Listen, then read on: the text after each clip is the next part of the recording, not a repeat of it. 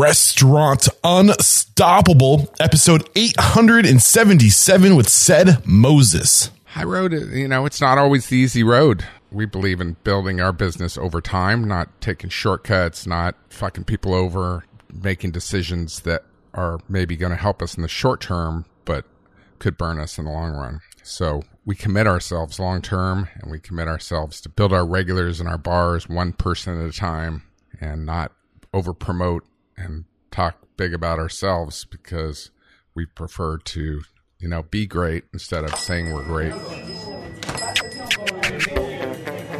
Are you ready for it factors, success stories, failures, and bombs of restaurant industry knowledge? Then join Eric Cacciatore and today's incredible guest as they share what it takes to become unstoppable. Today's episode is brought to you by ChowNow, a commission-free online ordering system and food ordering app helping restaurants feed their hungry customers. Over 20,000 restaurants trust ChowNow for their online ordering, and this is because ChowNow helps their restaurants keep their profits, own their online experience, meet their customers everywhere, and make every diner a regular. With ChowNow, take unlimited commission-free orders through ChowNow's app and site, and there are no setup fees or monthly payments. And what I really love about ChowNow is that you get to own your customer data. This is something not all third-party ordering apps can claim. And when you schedule a demo, don't forget to ask about leveling up with ChowNow Direct, ChowNow's comprehensive online ordering and marketing package. Because you are Restaurant Unstoppable listeners, you can enjoy 30% off the ChowNow Direct annual plan. Sign up today at chownow.com/unstoppable. That's chownow.com/unstoppable. Today's episode is brought to you by 7 Shifts. 7 Shifts is a modern labor management platform designed by restaurateurs for restaurateurs. And I have to say, I haven't come across a restaurateur using 7 Shifts that hasn't been completely satisfied. Trusted by over 500,000 restaurant professionals, 7 Shifts gives you the complete toolkit you need to easily manage your team's schedules, timesheets, communications, tasks, tips, and more, all in one place. And because you are Restaurant Unstoppable listeners, you get 3 months absolutely free. Get started at www.7shifts.com/unstoppable. That's the number 7, SHIFTS.com/unstoppable to get 3 months of industry leading labor management for free. Today's episode is brought to you by Talk to the Manager. Nowadays, people don't want to speak face-to-face. They rather communicate via text message and keep it anonymous. Talk to the Manager allows guests to share feedback or ask questions in a way that makes them feel comfortable and is convenient to you. And I think the most valuable aspect of Talk to the Manager is that you give people an opportunity to vent before they go public and write a negative review. Sometimes people just want to be heard, and Talk to the Manager gives them that opportunity to be heard. Plus, you don't have to worry about your information being shared. Customers won't see your personal phone number, just the phone number that Talk to the Manager provides. Also, with Talk to the Manager, it's like having a secret shopper. People will tell you any issues they come across at your restaurants, whether you want to hear them or not, but they'll be brought to your attention and that will help you improve your business. Show your guests you care enough to listen with Talk to the Manager. Head to talktothemanager.com/unstoppable to sign up for your 60-day trial. What up, Unstoppables? We have a great show for you today, but a quick reminder that this podcast needs your support. You can support our sponsors. You can use our affiliate links. You can share this podcast with everybody you know. And you can join the Restaurant Unstoppable Network and be a part of the conversation. Today, we're talking to Sed Moses. Sed is the author of Pouring with Heart, and he's also the founder of what was originally 213 Bar Group. I don't know, or 213 Hospitality. I'm not sure exactly what the original full title was. Today, they go by Pouring with Heart, and they have 26 bars throughout California, Colorado, and Austin, Texas. And the things they're doing, man, to create opportunity from within, to promote their people, to grow their people. There's just so many great lessons from today's episode and from his book, Pouring with Heart. I think this whole story started way back in 2000. I want to say like the mid 90s, where Sed basically decided that he was done with the financial industry. He was in finance. He was sick of exploiting people for what they didn't know and of working with billionaires, and he decided that he wanted to go to the place where he's most happy. And for him, that was the bar industry. That's where he always felt where he belonged. He was always an outsider, and he belonged in bars. So he decided to lean into that world of the bar industry. He opened his first bar, Liquid Kitty, back in like the mid 90s. He had a good solid 3 to 4 year run with that bar before he decided to, sell that to focus on his next project, taking over the Golden Gopher, which has been around since I think it was 1905. And it was downtown Los Angeles. And the story of this place when they took over and what they've built from that first bar in 2001 in downtown Los Angeles, man, the things they've done for their community, you are in for a treat. You're going to love this episode. Here he is, Ced Moses. With excitement, allow me to introduce to you today's guest, founder and chief vision officer of Pouring with Heart, Ced Moses. Ced, are you feeling unstoppable? Are you feeling unstoppable today? Yeah, I really do. I've felt it that way for the last 20 years, so let's go. I am so excited for this conversation. I've had the privilege of being able to read your book on the flight and a couple days before the flight on the way over here, and it hits so many chords with me, man. So much of what you're trying to accomplish with this book is aligned with what we're trying to do here at Restaurant Unstoppable, to transform the industry and transform the world. And I love what you're doing to maintain the respect and dignity associated with the bar, the career of being a bartender, and the world. Bars held so much responsibility 200, 100 years ago, and it feels like society has kind of lost that. And you kind of bring that back to the surface in this book and what you're doing with your businesses. And I just want to say thank you. So that's how we're going to start this episode. What's going through your mind as I'm saying that? Thank you, Eric. Yeah, it makes me proud. I'm proud of writing this book, and I'm proud of the people in my company that inspired me to write this book as well. So, but beautiful. It warms me up to hear that it resonated with you. Beautiful. So, well, I cannot wait to dive into your story, but we like to start every episode by sharing a success quote or a mantra. What comes to your mind as I say that? What success quote or mantra do you want to share with us? Take the high road. And that's been my mantra for a while. I'm known as doing a slight spin on it. I always say, you take the low road, you're going to end up in the ditch. And I've seen it happen every time. And it's a guiding light for us and one of the values of our company, and something we try and live every day. Paint the picture of the high road for me. High road, it's not always the easy road. It's we believe in building our business over time, not taking shortcuts, not fucking people over, not making decisions that are maybe going to help us in the short term, but could burn us in the long run. So we sign long-term deals when we go into a business. It's 20 years minimum. We're committed.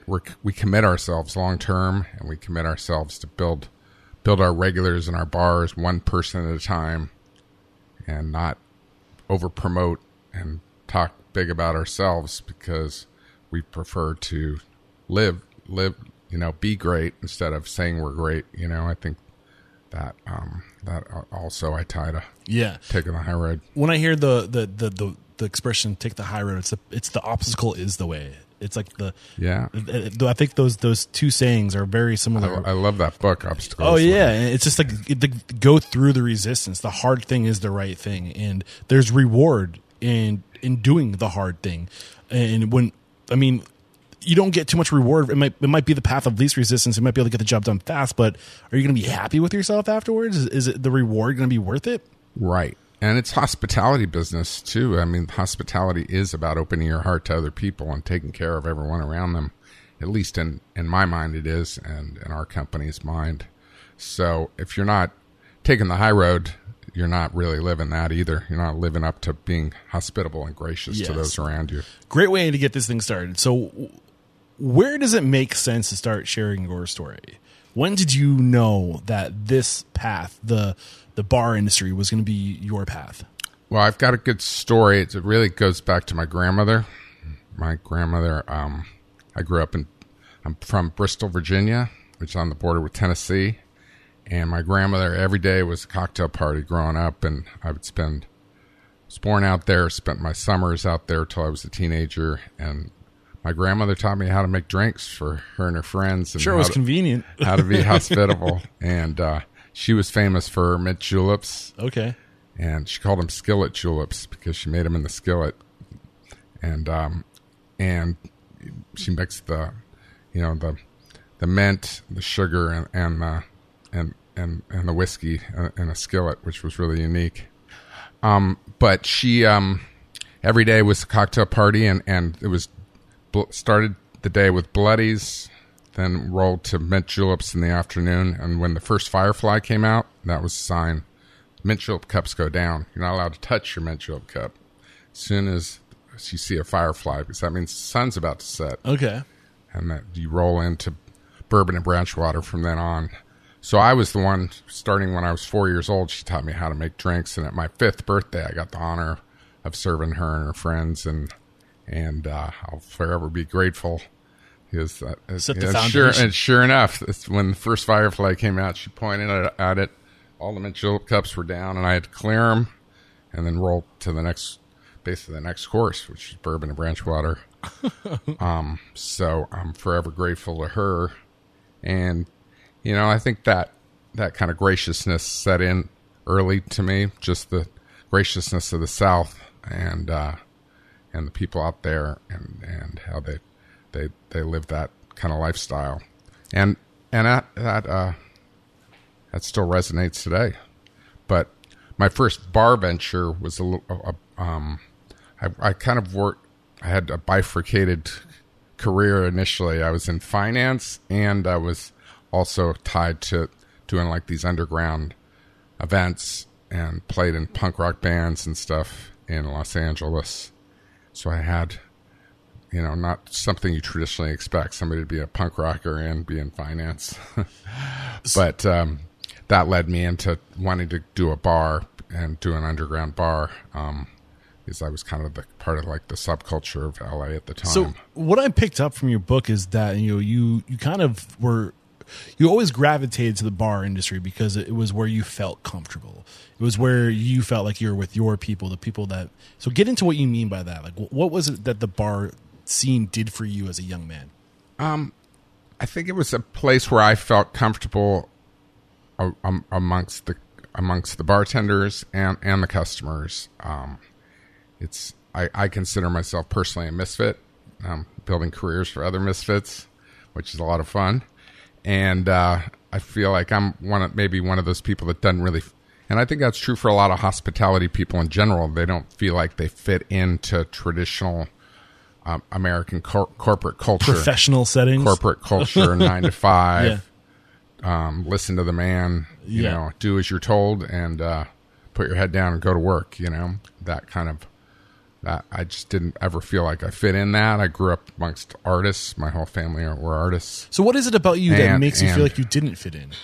What? I just grew up in a non-traditional household, and I tried to take jobs, and I worked in finance for years, and it just never felt comfortable. That structure, there was no warmth to it. There was no... Transactional, in a sense? It was felt more transactional than transformational. Yeah. That's what we say in our company. We're trying to take the transactional side out of because hospitality to me should not be feel transactional. If you feel just like a transaction, that's not hospitality. So it never resonated with me. So I'd spend my off hours when I was in finance in bars and hanging out with my friends and talking to the customers, talking to the bartenders, and kind of dreaming of having my own bar one day. What were the conversations that lit you up? The type of conversations you were having? In terms of wanting to get in the bar business? Yeah, like what was the appeal of these conversations? Well, I was also doing like these underground shows in bars, rock and roll shows and stuff. So I was hanging out. So I got to know a lot of the bar owners in town to do shows and stuff. And they were I just felt like these are my people. They were very, even if they were super edgy, they were still super gracious people, and we just felt comfortable. We felt like we related to each other on many levels. So you were, and they wore their heart in their sleeve. They were people that weren't trying to be somebody else and fake that they were trying to fit in. And that's what I love about this industry. And I feel like when you say that, like, you were a misfit, I felt like the same way. Like, I never felt like I could be myself when I was working in the corporate setting. When I had my desk job, I felt like I had to put a face. I call it professionalism. A professional. Like, we need to be professionals in this industry. Don't get me wrong. But what is a professional? If you look up the definition of a professional, it's somebody who's able to do their job. Who gives a F who you are, as long as you're able to do your job well, right? But I think exactly that is so huge that was such a huge development for our company, and discovering that along the way, that we are the magic of our bars and of the business that we were growing was our people, and the people that could just be themselves. Those are the people that I loved in bars. Yeah, because people. You hear the truth in bars. People can let down their hair, so to speak. They put down any facades, and they're welcome to just be themselves. What you see is what you get, and that's what you get with people that are attracted to the bar industry, to the restaurant industry. And there's always that front that we put up in the corporate setting of, like, this is the person I have to be here, because professionalism isn't my ability to do the job. It's the way you want me to act, which in my opinion, most professional settings want you to be bland and, like, talk nothing about anything but the business. Right. Right. So what did you, are the profits? Yeah. So having a background in finance, though, is a great platform to launch yourself into the restaurant industry. Because I feel like where most people go wrong in the restaurant or bar industry, the hospitality industry, is in the details, the numbers. They just don't know that part of it. So, what did you learn early on that you think might have set you up? I learned how to raise money. I was good at raising money, and I was good at building confidence and building relationships. And that's what raising money for a bar are for. If you're in finance, raising money from anybody, you have to build that trust and that relationship of trust before and resonate with people and be truthful and build that trust over time. And I couldn't, without being able to raise money, none of this would ever happen. We wouldn't be sitting here in Arts District Brewing right now. So let's kind of get into that. So what were you doing specifically in finance before you decided to leave your previous life in finance? What was your job? What were you doing? Like, what was the work you were doing? In finance, I was a professional money manager. I was building algorithms when I was a teenager for the horse races, and then those translated into algorithms I built for the stock market that later became called quantitative analysis in the stock market. And I was building those models when I was in high school and so forth. And so when that became kind of a thing and my quant models generated huge returns in the stock market, then people naturally gravitated to me because I was winning all these U.S. championships for returns and things like that. So you're building algorithms, but at what point did you have to raise money? Why were you raising money? Well, that came later as soon as I started my own company. Okay. And coming out of college, I started my own firm, and we need to raise money for and build, pay the bills. So what did you learn about raising money? How do you do that? What does it take to raise money? What were you doing? It just takes what we're doing right now. It's one-on-one building a relationship with people and building their trust and building their confidence and giving them transparency. How do you build trust? Transparency and so forth. I think it's trust is built over time.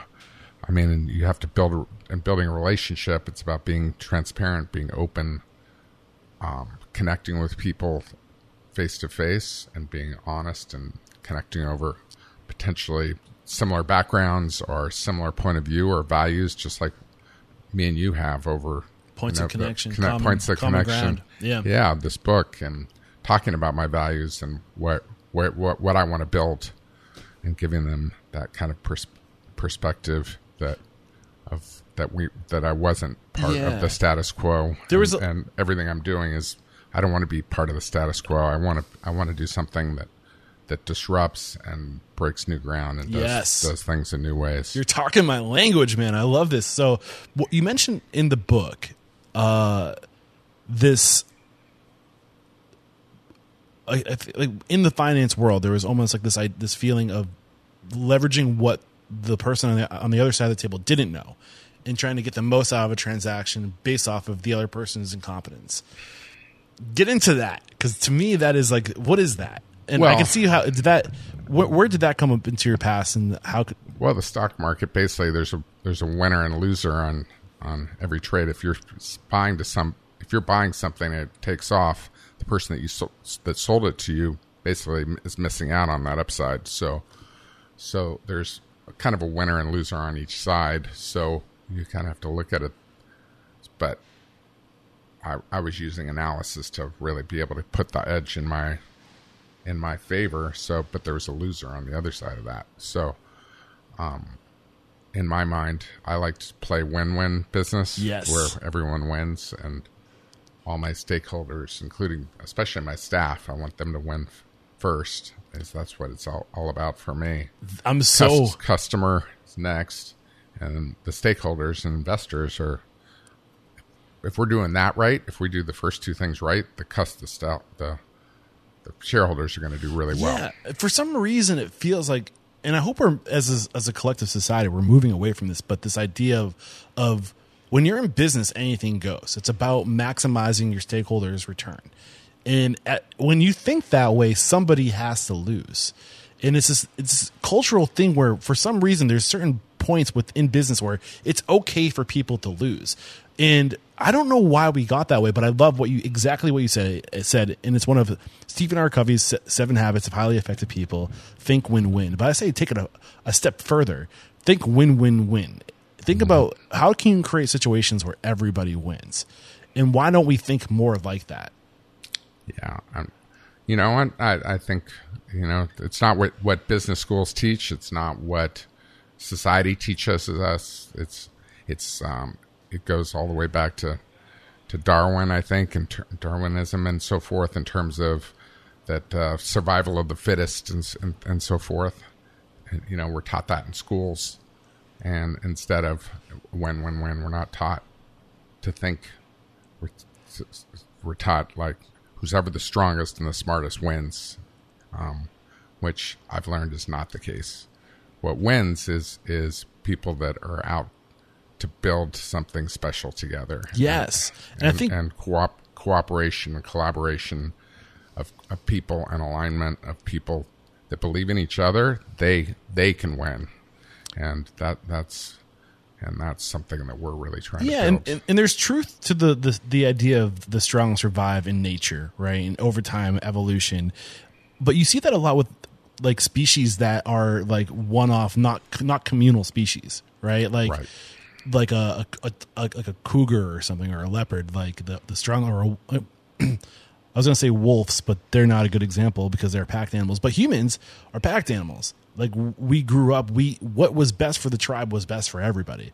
And I think that we're kind of unique and separate from the rest of Mother Nature in that sense, where, I mean, everything I think is kind of a closed circuit and like everything is connected and balanced. But in our history, we were only as strong as the weakest link. You know what I mean? And like, exactly. And like, we were only as good as the collective. And like, that's what made humanity go and Homo sapien go as far as we have, is that we leaned on each other, So Absolutely. like, why don't we think about that more? Like, why don't we lean into our uniqueness? Well, I think that's how you make your bars and your restaurants great, is leaning into that. And that's what I've definitely learned along the way. And the more I've trusted that and invested in that, the more successful we are. I'm sure we're going to get more into the details of that, but where were you in your life when you said, screw this finance world, I'm done. I want to pursue my passion? It was after I opened my first bar. I opened a little bar called Liquid Kitty in West LA, West Los Angeles, and that was in 1996. So that was 26 years ago. And and just did it as kind of a side project since I was full time and running this other company, a finance company, and it was so much fun, and it was super profitable despite not knowing what the fuck I was. I've said worse. Keep going. What the fuck I was doing, and I had good aesthetic. I had good people around me, and we were successful despite my particular lack of expertise at that point in the business. And so we've kind of identified that it seems like from a very early point in your evolution, you picked up this significance on the collective, thinking win-win, not being an asshole, not screwing people over. You had the finance background. You're an analytical person. I think that having that foundation, understanding numbers and how they work in business especially, is worth its weight in gold if you could weigh that, so important. So I've identified that as, I'm sure, something that's served you well. Yeah, for sure. And just coming out of finance, where my firm grew into this kind of pretty large company where I was raising money for billionaires and so forth, and suddenly I found myself, I was like surrounded with assholes. I'm like, what the hell am I doing here?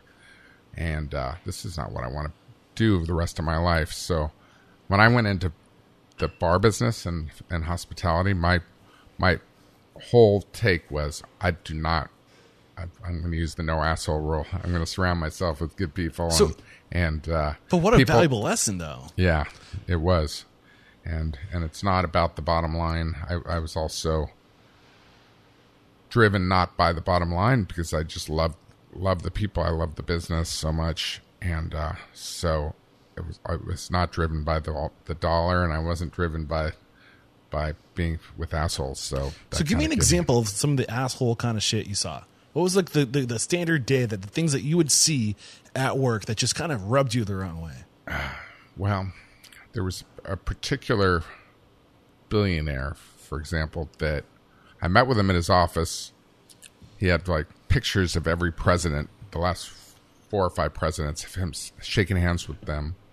As soon as I met with him, he sat me down. I guess I could say now his name's Marvin Davis, but he's passed away since. But he sits me across from his chair and tries to intimidate me and says, "So, how much is it going to take?" I said, "I'm sorry, what would you like?" He goes, "I'm going to buy you. I'm going to buy you right now. How much is it going to take?" I said, "I'm not for sale." It's like, that's not how this negotiable. Yeah. It's not negotiable. But behind him was a mural of all his assets, like his oil wells, he owned 20th Century Fox. He owned all these things that were painted behind him. It's a big man. So I specifically said, "I'm not for sale." He's like, "Well, we'll see about that." That kind of intimidation and it just rubs me the wrong way. Then from then on, he says, "Well, I'm going to do a trial account, put $1 million with you or whatever, but I want to get a phone call every trade that you do." Turns out we were trading his money, but every time I put in a call, he was trading with another 100 million of his own money in another account, so he didn't have to pay our fees. So he was okay. So he's like, so he was taking your consultation basically and replicating what you were telling with another, with 100 times as much money. Yeah. So it was just so he could escape my fees. I mean, we're talking about a billionaire here. Yeah. Just screwing me over because I'm not for sale. So he's like, "I'm going to screw this kid." But here's the thing. This guy cares about legacy. He cares about his ego. But he's measuring his legacy and his ego based off of the oil, wells, the handshakes with assets, yeah, with people in high places. And that, for him, was what he was marking his success on. However, he's no longer here. And as much as I hate to speak poorly about those who passed, we're talking about how much of an asshole he is. So what's your legacy mean to you? At what cost do you want to get this shit? Do you care about what people say about you and the impact you made on this world? If you do, don't be a fucking asshole. You know, like what really matters? Yeah. What you're not going to put that amount of billions you have on your gravestone. Yeah. It's going to say whether you're a loving father, a loving member of society, you know. So, yeah, can't take it with you. So if legacy means anything to you, think win-win and possibly win, if possible. Win-win-win. Awesome way to kind of start no, we're well into the interview, but I think that's a great lesson to take going into your first restaurant, which was Liquid Kitty. You said you surrounded yourself with good people. So the first lesson you learned, you didn't want to work with assholes anymore. It's all about surrounding yourself with good people, and what a good core value to have, a baseline to start with. What's going through your mind? You want to weigh in? Oh yeah, no, I think we're on the same wavelength there. Yeah, so you know, I had some people. I had a partner that was experienced and a great bartender and a great guy that was also partners, and a high school buddy that was really good with numbers, and a great guy that played in punk rock bands, that he had the same kind of ethos I did, and three of us teaming up was kind of a beautiful collaboration for my first foray into the business. And you had that bar, you said you opened in 1996. You had it until 2001? Yeah. I ultimately had to sell it to invest everything into downtown LA to do what I was doing down here. Yeah, so what was your strategy going into that first bar? Why did you said the finance industry is done with me. I want to get into an industry that I can surround people with, doing the people I like, real people, authentic people, genuine people, and serving people, and being a part of this bar scene that just appeals to me because of the people. When you opened this first bar, what was going through your mind? What were you trying to execute? What was your purpose? What was your mission? The first bar, well, with Liquid Kitty, I didn't really know what I was doing. So it was just, at that point, it was an experiment to see.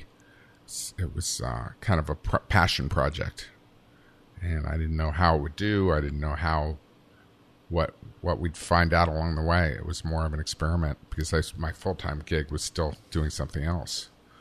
But when we started downtown and building the Golden Gopher and all the bars that we built in downtown LA, that was all based around a complete vision of what we wanted to do. I cannot wait to dive into how you've scaled Pouring with Heart. And I know you didn't start off as Pouring with Heart. It was a different group name. What was that again?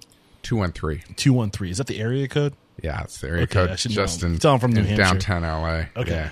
Yeah. So this Liquid Kitty isn't a part of 213. 213 has not been established yet at this point. Correct. So I'm assuming you had money. Is that a weird assumption to make? And as much as it's weird, how weird it is to talk about money, it's a part of business. We need it to start. Yeah, I didn't grow up with money, but yeah, I made some money with this business. I was good at it. So in this first project, were you mostly money? Is that what you brought to the table? Were you the finance? Were you funding this?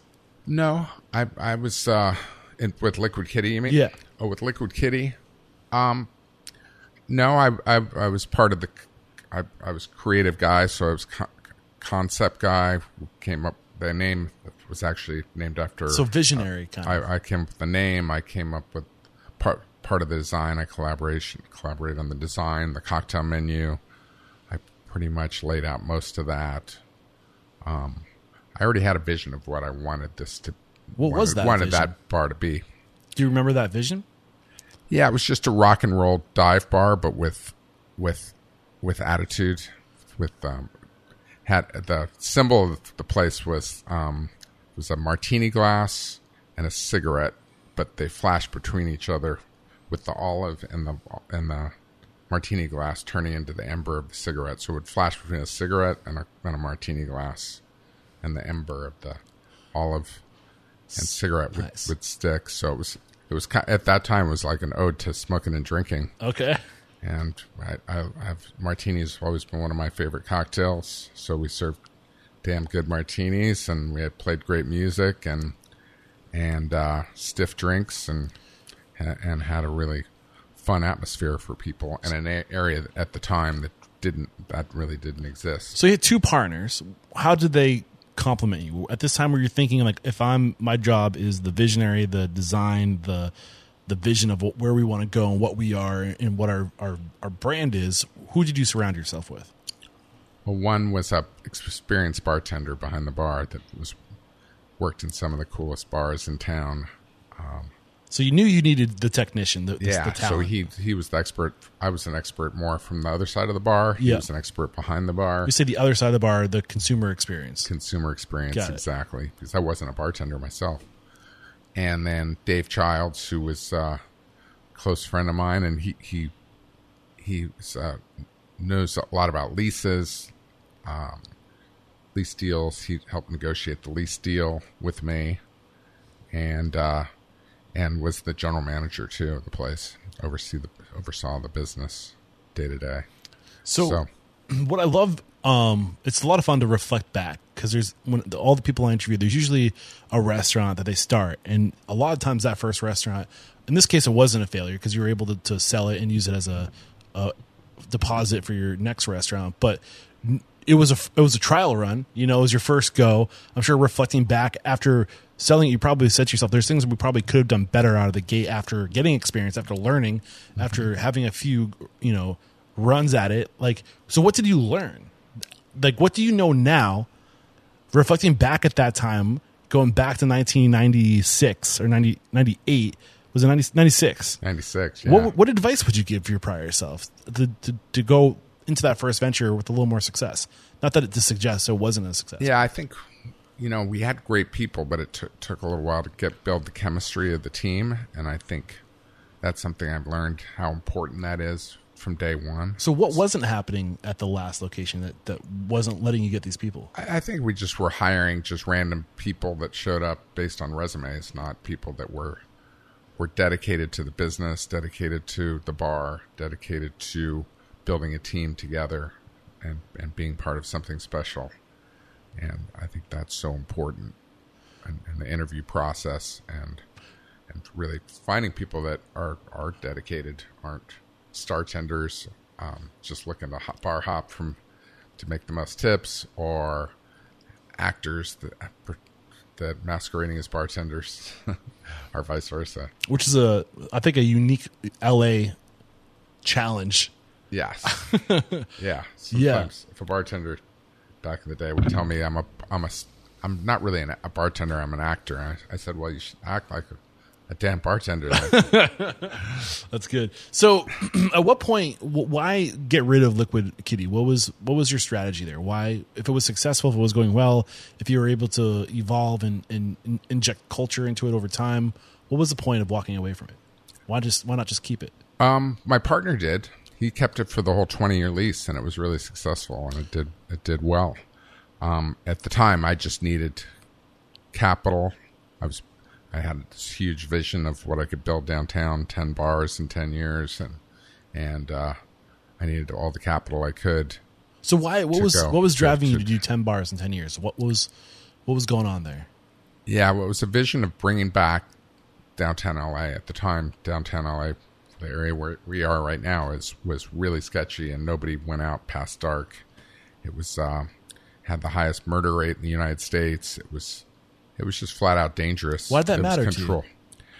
So I had pride in the city I came from, and also I loved the architecture and the buildings down here, and I knew it was like a clean slate where we could build something special. We could build a bar hopping district, which didn't exist in Los Angeles at the time. You think about turning around a community, you don't. The first thought isn't let's throw bars in it, right? But bars are what I love. Yeah. Bars build community. I would argue that bars are... I'm hoping that you argue. I'm trying to set you up for an argument. Gotcha. So why is a bar a way to turn a community around? Well, bars can operate in areas that are down and out because young people don't mind stepping over people to get into a funky bar. They don't want to run into their parents. That's what I always say. Young people don't want to run into their parents, so they don't want to go to fancy neighborhoods for a bar. They don't mind going into a sketchy neighborhood, and I certainly didn't at that time. I've been to some real dives and down some dark alleyways myself to find the best bar in town.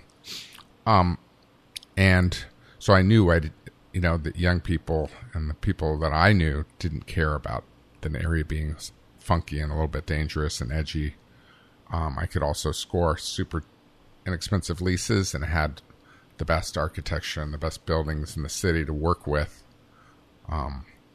So it was just, you know, I saw what it could be, and I just needed to invest the time, the patience to make it happen and the fortitude to ride it out. There's a lot of evidence too. Sorry, did I cut you short? No. There's a lot of evidence that suggests, you know, young people, they're early adopters. If they adopt something, if they take something on, like other generations follow.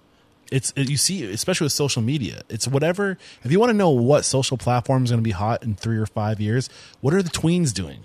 What are they using? And they break the mold. So we follow, like, young people are trendsetters. They kind of set the standard. They set the expectation. And if you can figure that out and you can appeal to that market, I think that they kind of open the door for other markets. Yeah, I agree. And at the time, you know, that necessarily wasn't at the top of my head. I just had it. I just knew I loved it. Yeah. I knew there'd be other people that would love it. And I toured other cities and knew about the bar districts in other cities and what this could be. And at the time, everything else in LA was messed up. It was Hollywood was like this velvet rope attitude, celebritants, I call them. What's a celebritants? Celebrity debutantes, you know, and bottle service. And if you want to sit there, you know, there's a line of people to get in. You're picked at the door based on how you look. And then once you get in, it's empty. Yeah. And if you want to sit down, sorry, that's $1,500 for it's about status. Bottle of vodka. It's not about pouring with heart. They called it lifestyle brands, but it was BS as far as I was concerned, and I was over it. So you couldn't really bar hop in those neighborhoods because you were charged a fortune for a drink. If you wanted to sit down, you had to buy expensive bottles, and you might not even get in because they might choose somebody else over you. So it was we wanted to be really represent the antithesis of that, and be something that was overly open to everyone and about inclusivity and not exclusivity, and about serving great drinks without attitude, and creating a neighborhood where you could hop from bar to bar and experience multiple things in a night. One of the things I love about your book, Pouring with Hearts, and also so you have your company, Pouring with Hearts, which is your mother company, right? I don't know what you'd call it. I should know what you would call it, but like that's your bar group, Pouring with Hearts. The title of your book also, Pouring with Heart. I shouldn't say hearts. Pouring with Heart. You get into the detail, the history of bars and restaurants, and like the origin of these things, and on this idea of how bars can transform a community. Talk about the significance, the history of bars and what they do for society. Well, historically in this country, I talk mostly about this country in the book, just because I think a lot of people aren't aware of it. I mean, bars were the communal centers of early United States. In fact, at one point, it was illegal not to have a bar or tavern in a town. You were fined for that. Why? The city and town, because the bar and tavern was the communal center of the city. It acted as initially as they built taverns and bars in cities before they built churches. So they acted early on as city center for spiritual reasons and for postings, jobs.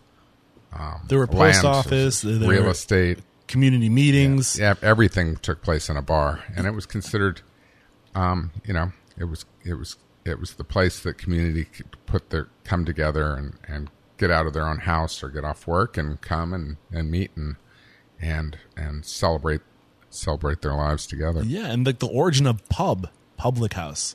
Like it's these things. I think society needs a place to come to be together, to bump up, to socialize, and that's what the bars do. They bring people together. They lower barriers, and they take somebody who might be a hedge fund manager, and they put that person right next to your blue collar, worker who, and it's just, I don't know. It's a place for different classes of society to come together to be one.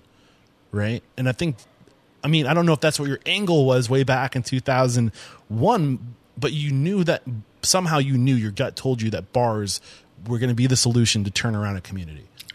Yeah, I think I've seen it in other cities too, and I'd had experience. I saw the Gaslamp district blow up in San Diego, the Lower East Side in New York. I'd seen, the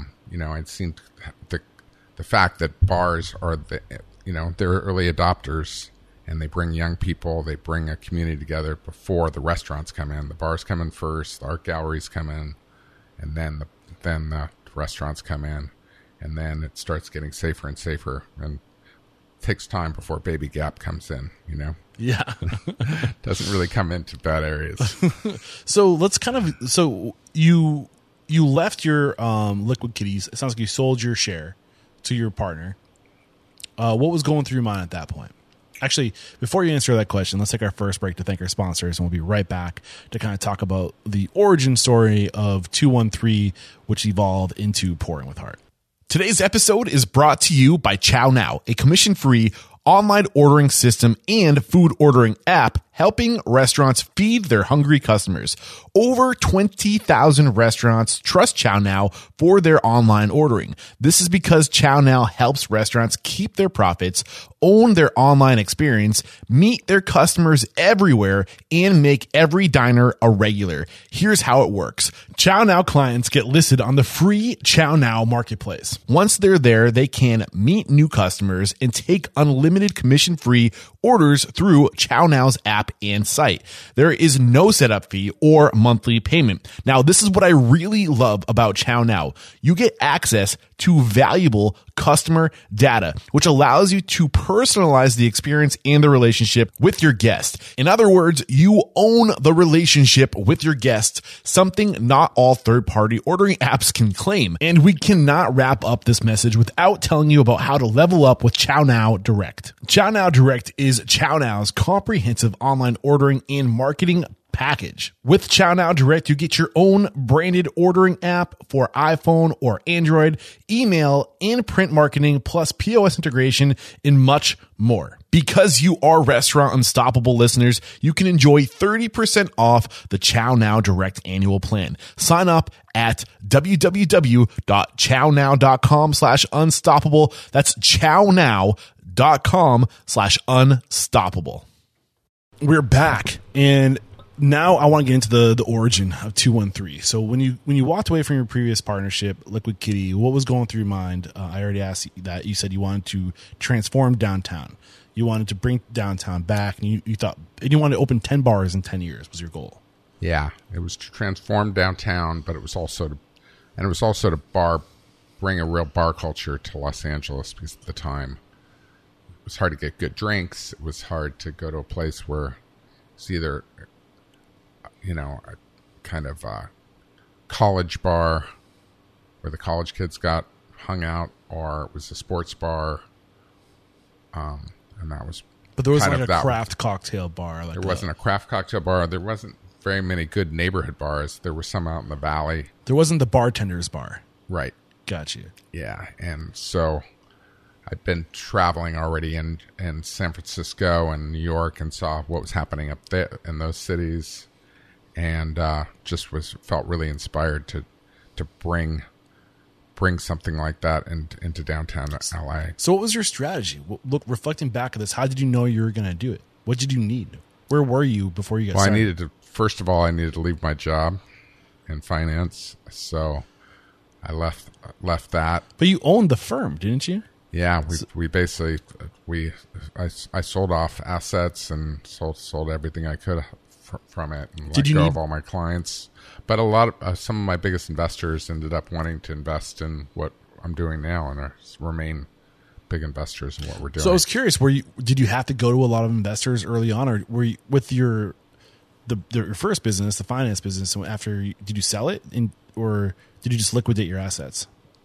Some of it we sold, and some of it we liquidated, and Because we basically told people at that time I wasn't positive. I was pretty negative about the stock market at that point, so I felt that it was going to be hard to get the kind of returns we'd been getting to.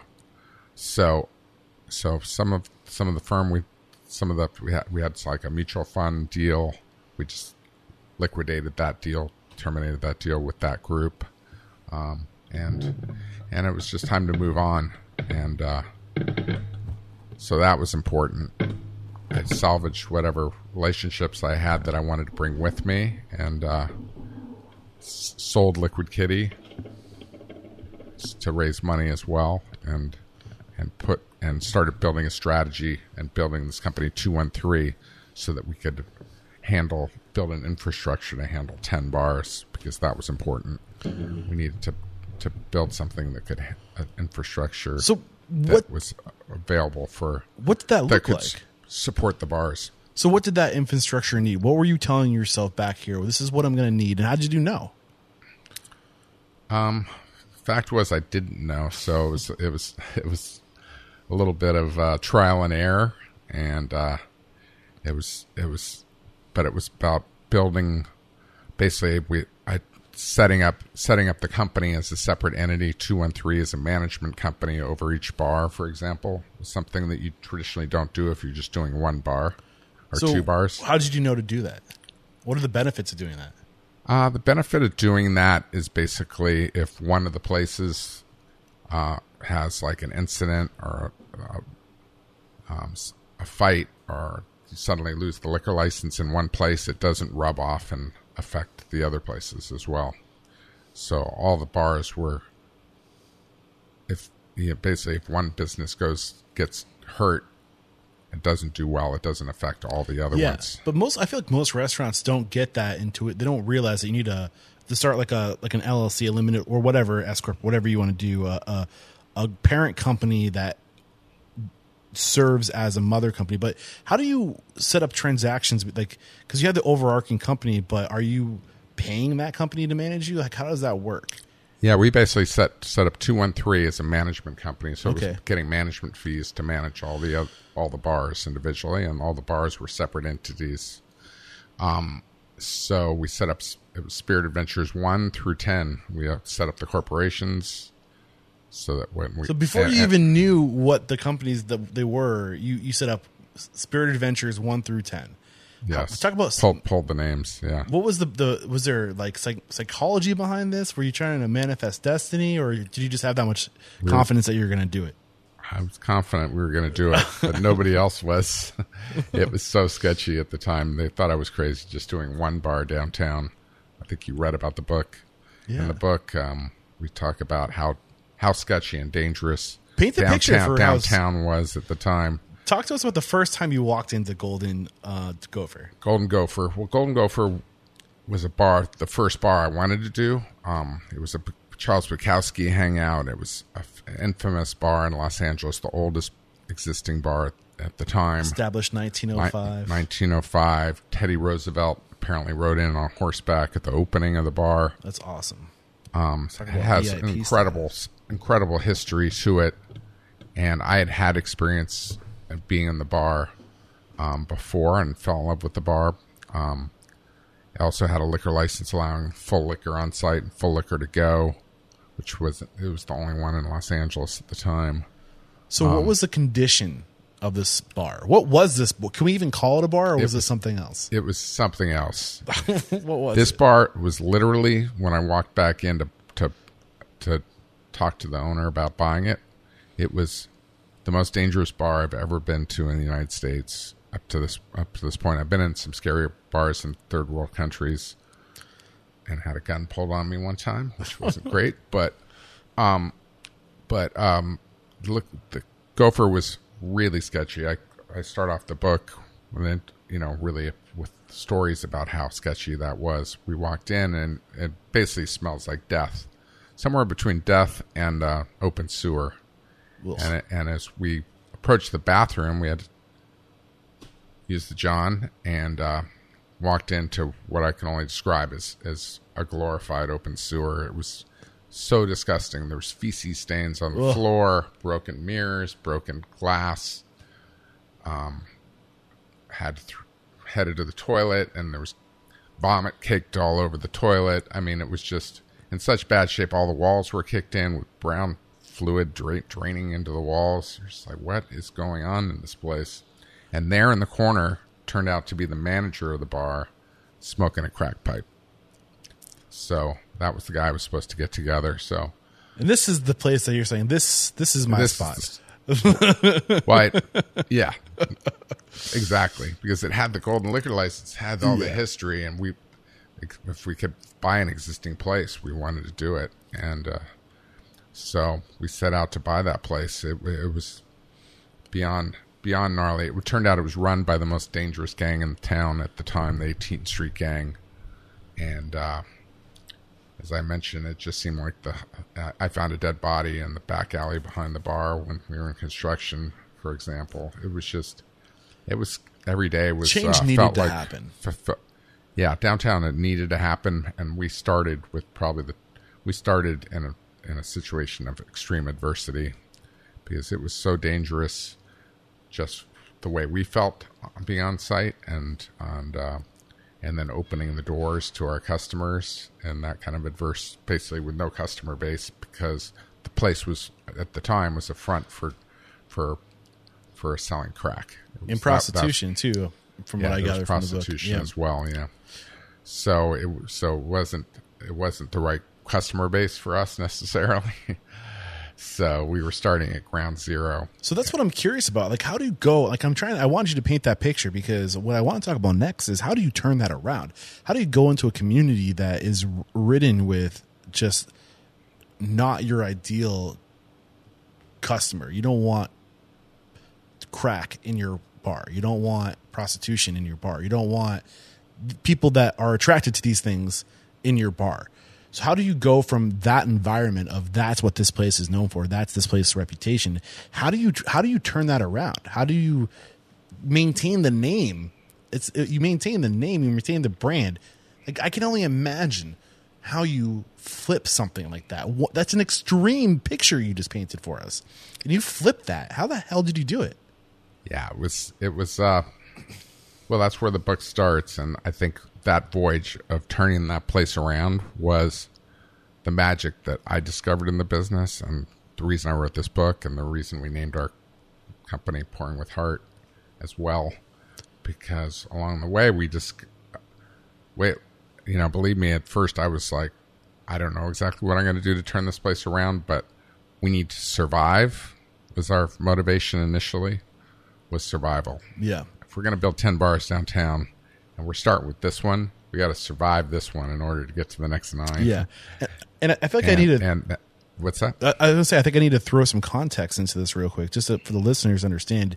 You went from what you just described, that scenario, to 26, as of today at least, 26 bars, locations across at least 3 different cities? 3 states. 3 states. Mm-hmm. California, Texas, and Colorado. Correct. In 20 years. I mean, it's just crazy to me to think that, like, you go from that extreme of just this bar that looks like you could never turn it around beyond repair, right, to scaling a 26 location bar business. Yeah, well, I think a lot of successful businesses have had a period of extreme adversity in their history before they can figure out how to really scale, because you really have to deal with tough conditions and to really get to the bare bones, I think, of what your business is going to be about before you can scale a business. Yeah. So you said it all started with just survival. You picked this location because of the opportunities it brought with it, the licensing that were hard to come by. When you purchased the business, you purchased the business, you purchased its licenses too, and that was the reason why you took this approach. But then after that, you said it was just survival. So kind of paint the picture of what the first thing was you had to do. Well, first was clean up the place. It was in really rough shape. Imagine. So we laid out, a plan for how we're going to build up. The hazmat suit on. Yeah, exactly. We literally had to get, I bet, some gnarly stuff out of that bar. And and it was a challenge. And we had built basically new sewer lines. All the toilets were all backing up into the bathrooms and things like that. It was bad. So, that took almost 9 months of reconstructive surgery on that place, but at the same time, not losing the soul of what that neighborhood bar was about, because that's really important to us. What was the soul? Well, it had history. It was over 100 years old it was 1905. It was just shy of 100. It was just shy of 100 years at that point. It's over 100 years now. It had some great bones to it, and so that was things we wanted to preserve. That, so it still felt like our thing is to build. We want to build in the great bones of our city and the cities that we go into, and we want to expose those bones and the soul of the place we want to still be living. But of course, we need to put in infrastructure so that we can do enough volume to pay the bills and to build something out of that place. So you strip it down, you clean it out, you give it a facelift. Did you redesign things? Was it the same bar, like with the bones, the basics the same? Most of the bones were the same, yeah. But it just needed new systems, like plumbing, plumbing, electrical, sewer system. All those lines needed to be done. Took 9 months. Took 9 months. We also had to build a patio within the space so that our smokers could be safe, because outside in front it was too dangerous on the street. We're not talking about meat smokers. We're talking about cigarette smokers. Cigarette smokers or cigars or whatever you smoke. Yeah. But yeah, weed wasn't legal in California at that point. It's still not legal on the streets, though, is it? Not on the streets. Yeah, in public it's not legal. Yeah. But it was so in order to protect those smokers, we took off part of the roof of the building in order to create a patio within the space that could be safe for smokers to go to. And now that patio is really popular. It's become a big feature of the bar. So that was important too. Everything we were thinking about is like, how do we keep our people safe? How do we keep our customers safe? How do we keep our staff safe? Everything, and ourselves safe. Did you need new partners? Or like you had previous partners with Liquid Kitty. Did you, going into this, what was your approach with who you were surrounding yourself with? Yeah, it was a buddy of mine that we initially bought the bar together with. After later on, we parted ways on just difference of opinion on things, but yeah, and we took investors in that deal, and I raised most of the money, because I'm good at raising money. So you've mentioned this whole I'm good at raising money thing a couple of times. So I feel like I need to go into this and really pull back the layers. You said it's about building relationships, being honest, being transparent. What were you saying to these people? What were they investing in? How were, like, I feel like there's more that we can get out of you on that vertical of getting the money. Yeah, I was basically laying out a vision. I laid out projections. I laid out how the returns would stack up. Basically, we raised the first investors. We did it as notes, so they were notes with kicker returns on top. So they got, I think it was 10% return on debt notes with us, with 3 years of profit returns after that. So we did them as they were unsecured notes at the time too. What's a note? What do you mean by a note? It's basically a loan. Okay. So you said you need 3? Say that one more time. I want to make sure I understand. So we did it. I think it was 5-year payback is what we projected. We ended up paying everyone back within 3 years, plus 10% interest on their money, plus after that, after they were paid back, they got 3 years of profit sharing on top of that. Wow. And how much money were you looking to raise? How many investors did you need? I think it was raised about $500,000, and it was 20 people, I think. So they were smaller units at that time. So what do we need to know about what's your advice for setting up these agreements and these terms? What's good advice for setting those up? I think you really need. I work with a lawyer that kind of helped me come up with the ideas of the different variables of could we do it through equity? Could we do it through debt? And really understanding that, and then putting together a private placement, which costs about at that time it cost about $15,000, but I think it's what's a private placement? It's just an offering to investors. It's like an offering memorandum laying out the deal, the legal notes, the risks, the upside, kind of the legal document and disclosures for taking money. So for your investors, what was the most appealing part of this? Well, I think I said it. I sold the deal that I thought there was very low risk on the deal and good upside, and they were going to get, and doing it as a debt instrument, I was confident that I was going to get them paid back plus 10% interest, and at the time that was a good Where was return. your confidence coming from? How did you know this was going to be a good plan? My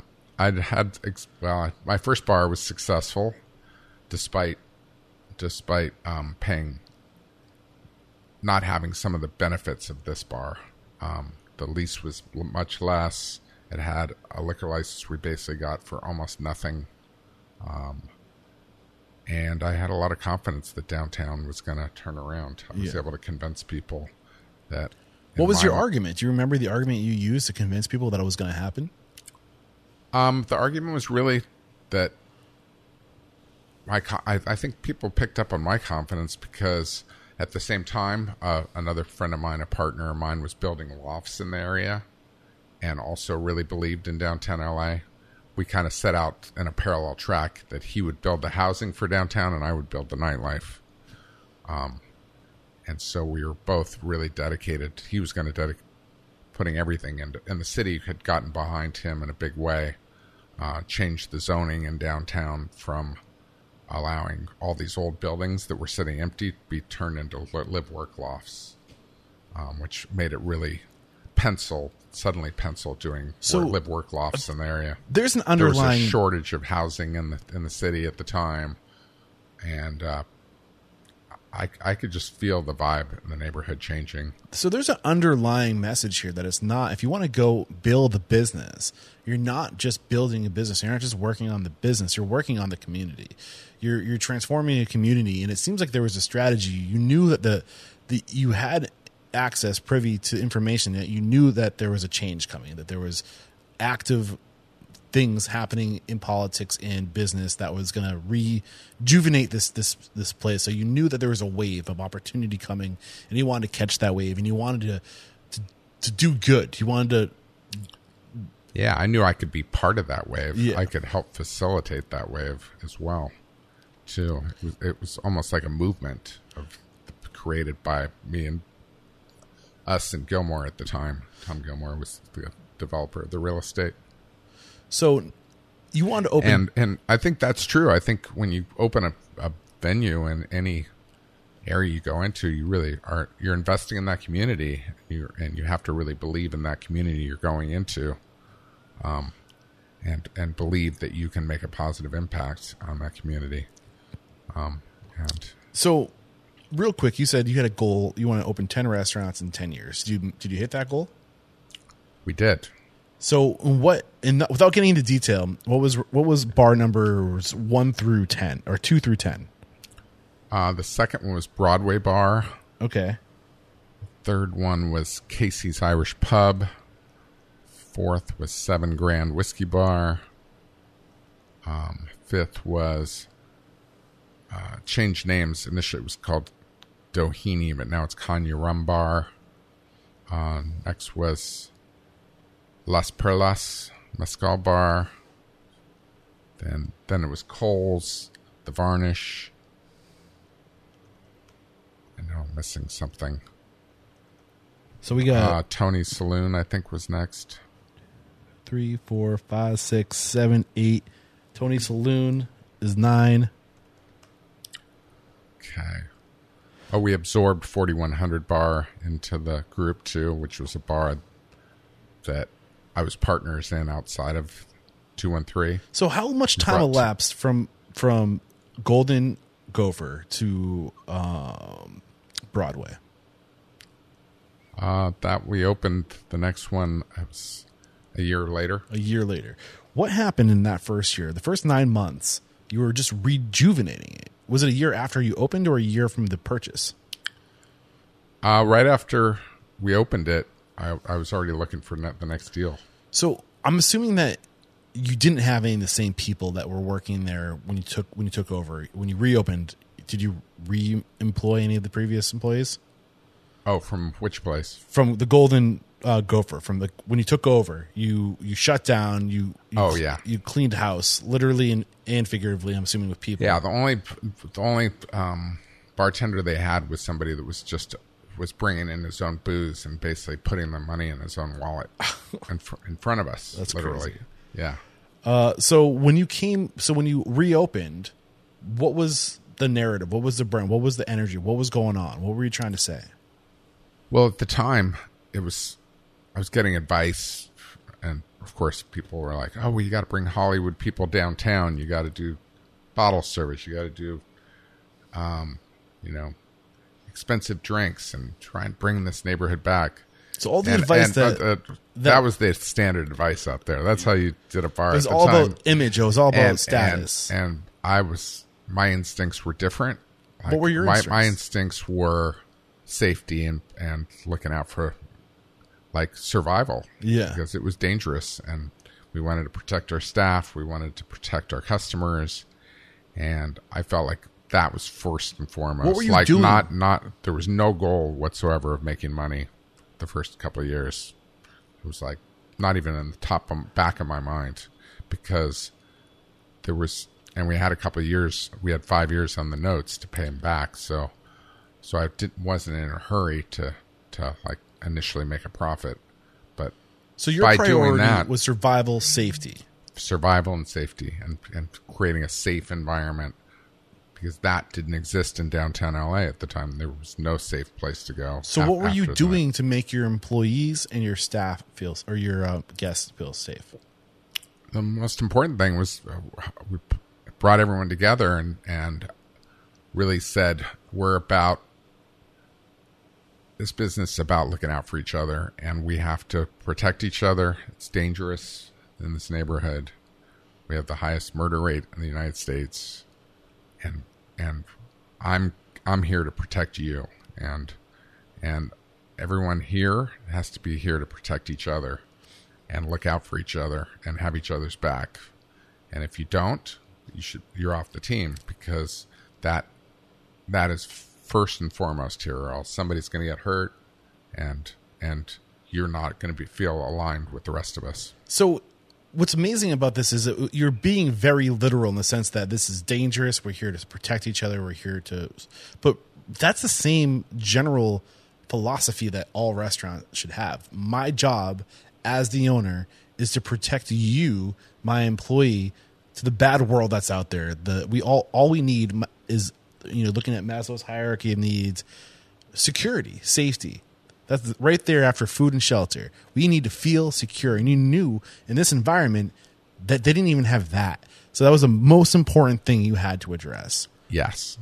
And so that, and it was almost instinct. I didn't know that was the right thing in order to turn their business around at the time, but I knew it was the right thing to do for my people and in order for me to be able to build something over the next 10 years in the long run was to focus on safety first and make everyone survival. Feel like they were safe when they came to work.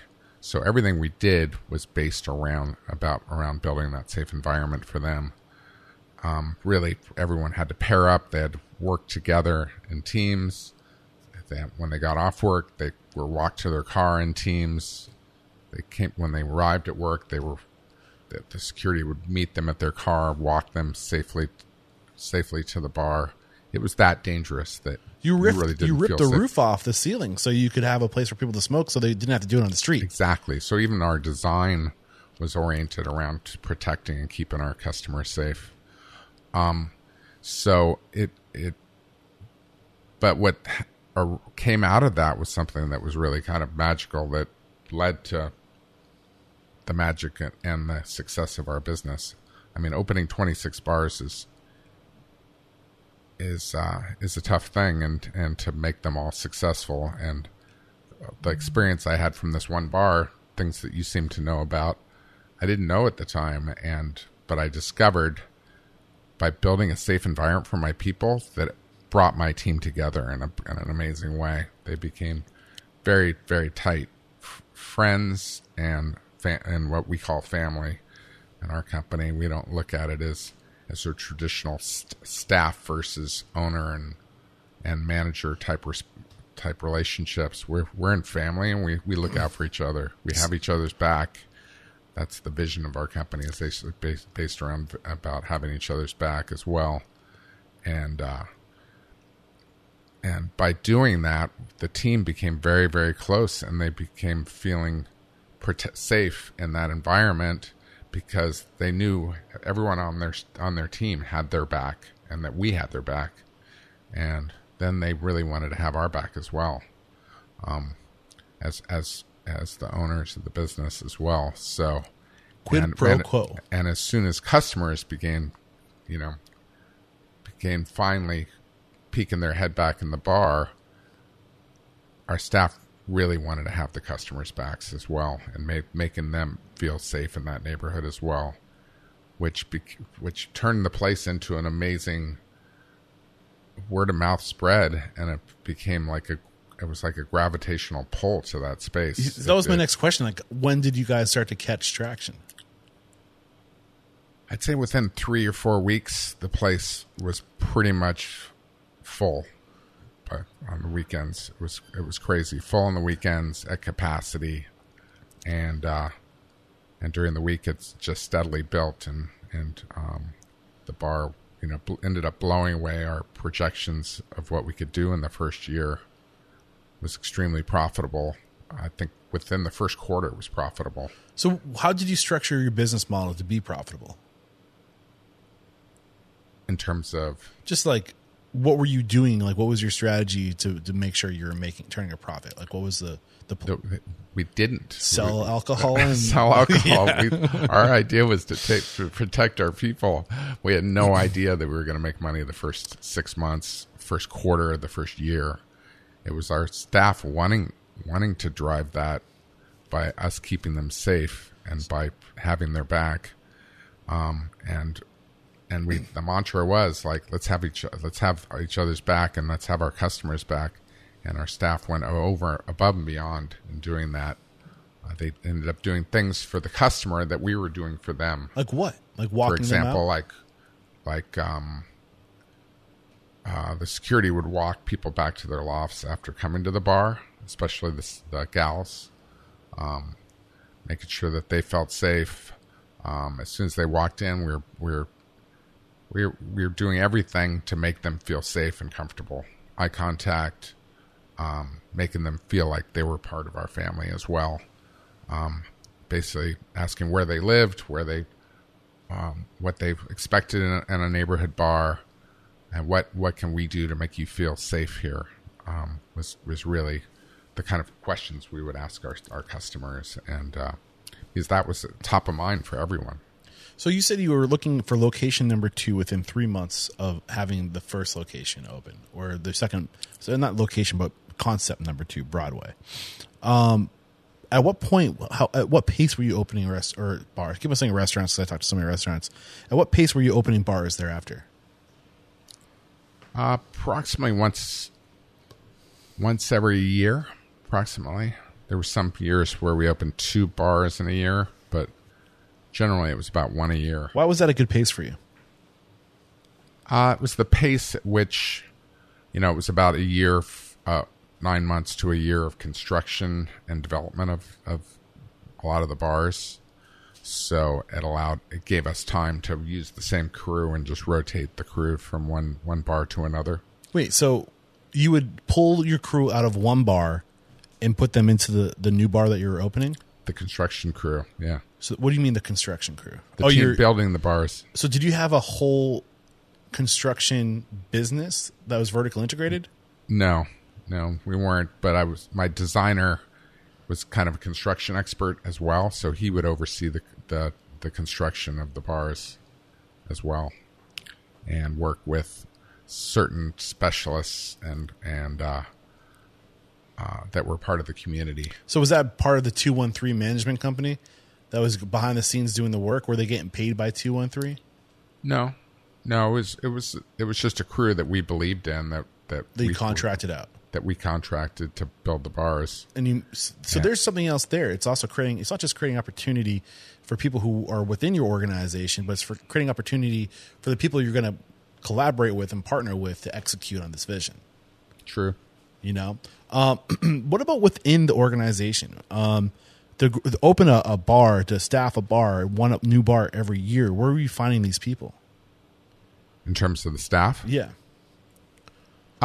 Well, my whole thing was to hire the right general manager, put the right general manager in. So my process was interviewing general managers and finding somebody that could run, that believed in my philosophy at the time. And what was your philosophy? Did it evolve at this point when you're going from locations 2, 3, and 4? It was to take care of people.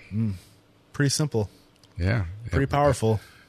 We wanted experience, but not experience that was to the detriment of thinking that they know any better than anybody else. We want people with humility, with graciousness, willing to take the high road, willing to invest in their people and take care of the people.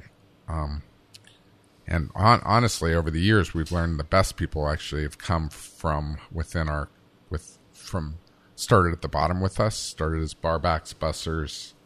And honestly, that's where our best general managers have come from, because they start a barback position as a position of humility and self-sacrifice for the bar. And we think that's an inherent trait of a good leader and a good manager, to have that mindset. Opportunity. That's one of the big things that appealed about me, is that you do create opportunity. You do recruit from within. You do promote from within. I think that's huge. I think people will come to work for you if they know that you can get them someplace beyond the job they're applying for, right? Absolutely. People want to grow. People want opportunity. Yeah, I mean, over time, I think along the way of building these 10 bars, initially my goals were all about building these bars, but along the way, during this big goal of building 10 bars, I discovered, hey, the magic isn't opening bars, it's investing in people. Yes. That is a huge lesson. And that was the huge lesson.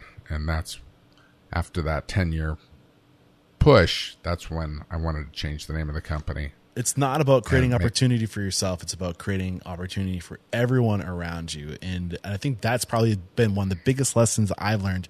You mentioned Danny Meyer when we first talked on the Zoom call, just to get to know each other and to, that first introductory call. And that's one thing I've identified that he does in his restaurant group, that you do in your restaurant group, and all the restaurant groups that I truly admire, is they recognize that they can't do it alone, and that they find people who are going to go on and do it without them, without their help or with their help. And they say, hey, you're going to go do this anyway. I might as well invest in you. I might as well do it with you. And I can, in creating opportunity for others, you're creating opportunity for yourself. You can't do it alone, and you have to be an outlet for an opportunity for people. What was the catalyst for you? When did this go off inside of you? When did you know that this was the secret? Well, I think after a while, the self-sacrifice and the hard work of my people, and it was inspiring for me. I already loved bar people. I liked they were people I naturally gravitated to. My fellow misfit, and along the way, there was an enormous amount of pride for me in people that worked their ass off and put their hearts out for other people constantly, and were able to work their way up from barbacks into amazing bartenders and amazing leaders in our family. I talk about Andrew in the book, for example, as somebody that started, so proud of, who started as barback with me and now is the CEO of our company. And it's just these amazing people that I was surrounded with inspired me to be better and inspired me to want to take better care of my people, and that the magic wasn't in the bars themselves. And even though I thought maybe that was the case in terms of the design and the amazing cocktails we were serving, but the magic was in our people, and in the amazing people being of service to everyone around them and doing it in such a beautiful, unselfish way. So you know that your strategy behind scaling was going after GMs, recruiting good GMs. Over time, you realize that it's from promoting from within. And this is one of the things I learned. It's like, when do you know it's time to open a new location? When your current locations are busting at the seams with people that need to go someplace because there's no more opportunity for them within that organization. You have to open a new one to move people to create more opportunity. Yeah, and that's really what's driven our company to really grow. Because I was going to say, you went far beyond 10 locations. You're 16 locations beyond that. Yeah. So, and we're just beginning. It's just the very beginning of our goals. What are your goals?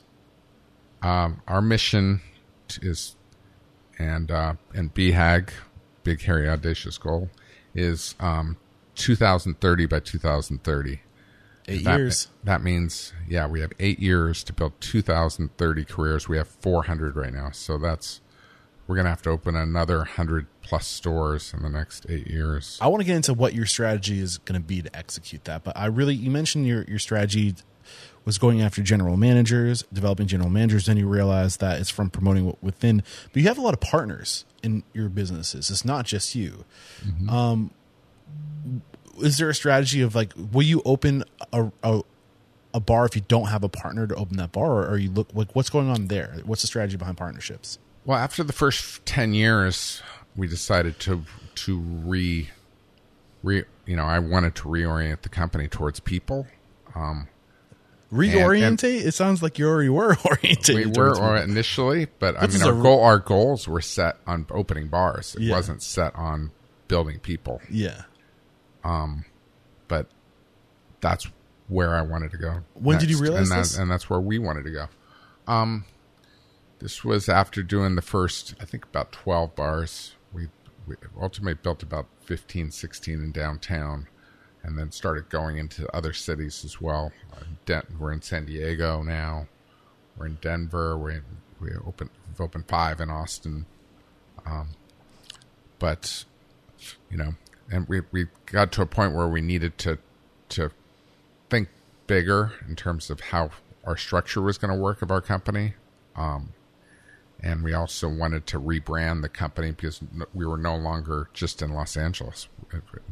The name 213 didn't apply when we were going to a bar in a city like Austin.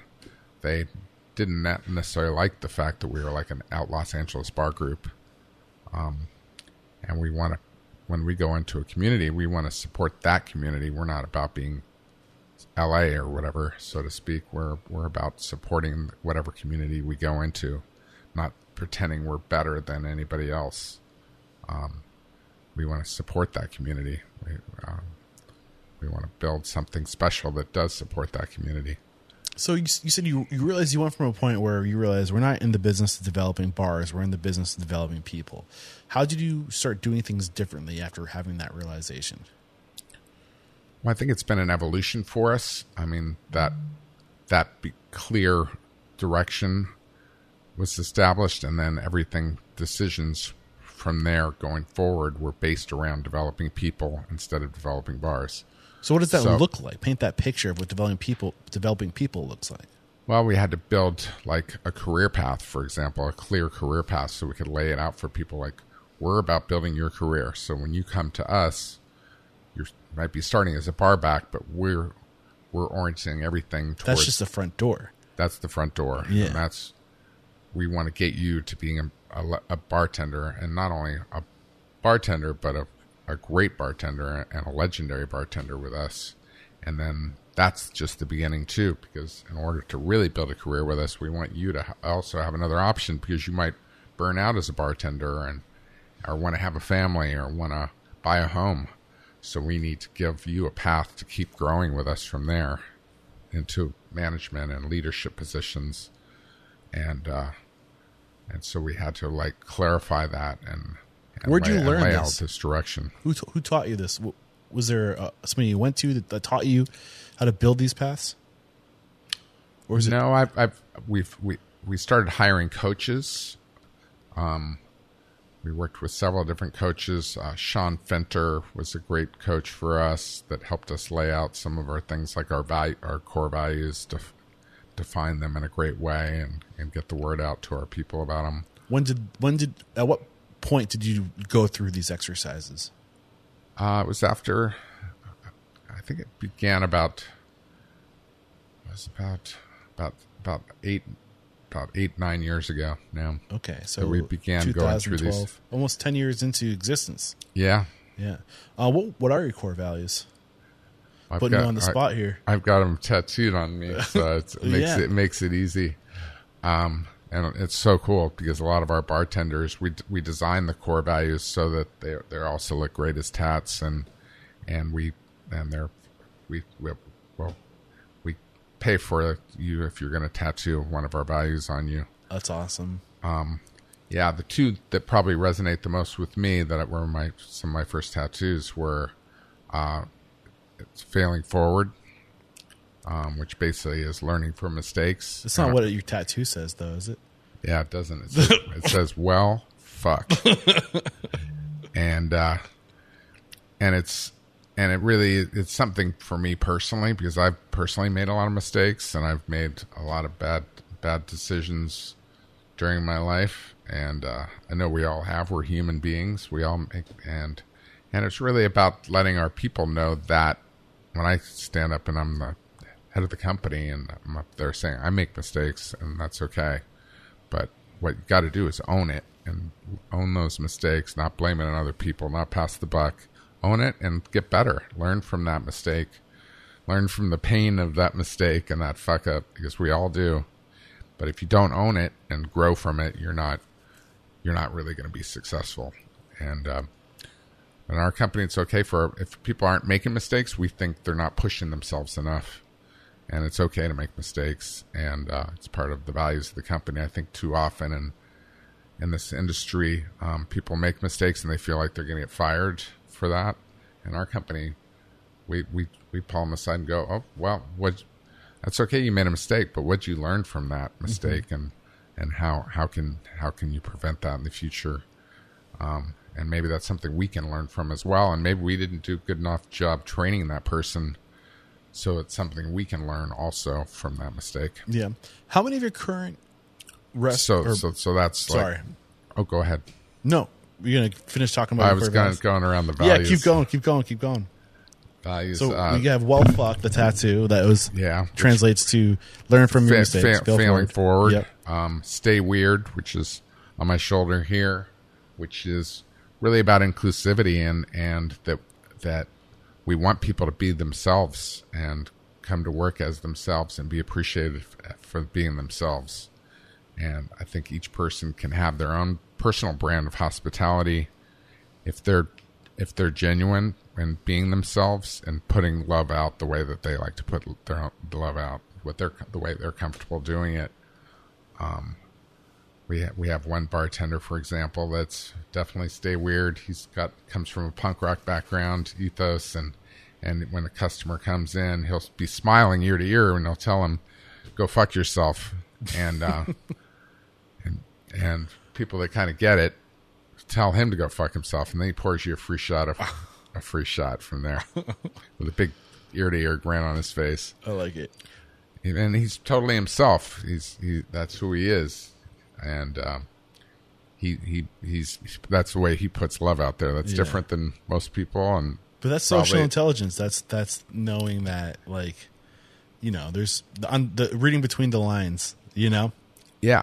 So, but we want people to be themselves and bring themselves and bring out the love they like to bring the love out to. And so Stay Weird is about that, and it's about inclusivity too, and that where everyone can be appreciated as for being themselves, no matter what their race or sexual orientation or male, female, whatever, gender.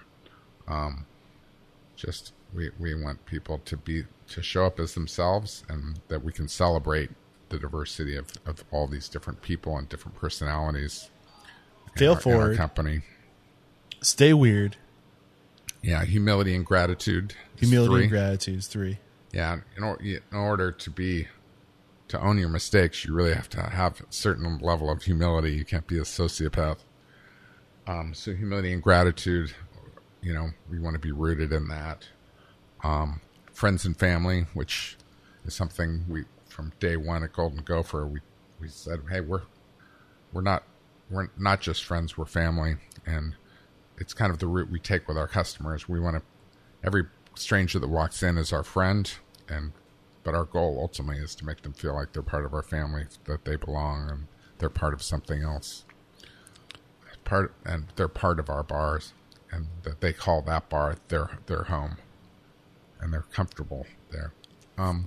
So from the top, I'm gonna see if I can remember this. Fail forward. Stay weird. Humility and gratitude. I missed one, I think. Friends and family. Friends and families. And take the high road. Take the high road. How many total are there? 6. 6. So that's 5. And the last one is connect by serving others. Connect by serving others. Which I don't have those tattoos yet, but they're great ones. Connect by serving others is really, I think people in our industry, that's some of us were and myself included, are kind of introverts, and but it's a great way to connect with people and meet people is through in the act of serving them, and being of service to people. I want you to know that on my flight over here, I updated my morning mantra because of you. Wow. So whenever I do my morning routine, when I have the discipline to do my morning routine, I try to meditate, and when I finish my meditation, I think to myself a mantra of community builder, influencer, and connector is what I say, because those are the tests I took to that tell me what I'm supposed to do, my strengths, and those personality tests. And then I say inspire, empower, transform, and then I made a note to say service to others, as far as a reminder of what I'm here to do to keep me on center line as to what my purpose is. So thank you. I figured that was a good time to share that I want to refer, because it's all about service to others. It is. It's and it's that's a key lesson for me, and I think it's important that is something that's surfaced every day in your life. That you're here. It's not about you. It's about everybody else. No, it's not about our own stuff and our own baggage and all the problems we have. I think when we're serving others, we tend to feel better about ourselves too, and it's a great way to focus your energy. And to me, that's what hospitality business is really rooted in, and really should be about. At least it's in my mind, and what it's definitely about for us, and important for our people to be living that value, and being of service not only to the customers but to the community as well, and to each other, and to be looking out for each other. We really don't put up with any kind of infighting in our company, and people backstabbing each other, and it's just not tolerated. It's not. That's because that's not what hospitality should be rooted in. So you have this goal in the next 10 years or 8 years to grow by basically 1,000%, right? Is that what you said? 230 employees to? We're 400 now. 400. You want to get to how many? 2030. 2030. 230,000 employees, was it? 2030 from 400. Okay, that makes more sense. Yeah. So it's basically 5 times our size. 5 times your size. What is your growth strategy over the next 8 years? How are you going to execute that? Well, we've been setting structure the last few years. We rebranded our company. We restructured our business so that all the bars were under one umbrella, Pouring with Heart. And we built a team that's all about growth at the executive level. That is part of. It's basically kind of creates a flywheel for driving growth for the future. Like for example, full-time chief development officer, we obviously have a CEO, head of acquisitions, head of operations, head of a CFO that's head of raising the money. So if you're listening to this, they're hiring. Yeah, we are. But what about promoting from within? Is that part of your strategy to fill these roles? Oh, yeah. All the top people have grown in our company, have really grown from within.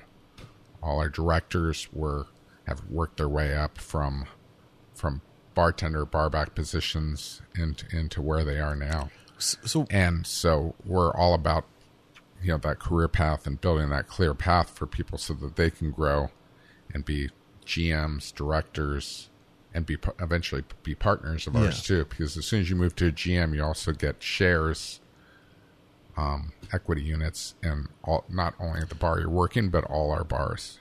So we've restructured the company so everyone can benefit and win together from the growth as well. I love that. That's huge. So when you're looking to open a new location, what determines how many duplicate concepts do you have? We only have a few that are duplicates. 7 Grand we've got in 4 cities. Las Perlas we've got in 2 cities. Caña 2 cities. But generally it's fresh concepts in each place. Why is that important? Because we want the space to speak to us. We want the city to speak to us. We want the community. We want to look at what's really needed in that community. And we want it to feel fresh and not like a chain. So it's one of the big things, and out of all the different approaches to business, whether you want a franchise or you want to be a corporation or you want to be a restaurant group or a bar group with multiple concepts, it's this approach that you take that most appeals to me, where I think that is the right balance between scale and humanizing business, is that when you have a concept, a brand, and you want to take that to 300 locations, I feel like it's really hard to, I don't know, I feel like a big part of the success of a concept is that it's somebody's creation. Like there's a sense of identity tied to it. And I think it's it's harder to get a bunch of people to get behind the identity of one concept, one brand, versus part of what makes the magic of a restaurant or a bar work is the people behind it and the pride associated with the creative outlet of designing and building something that is yours. And I think we underestimate that.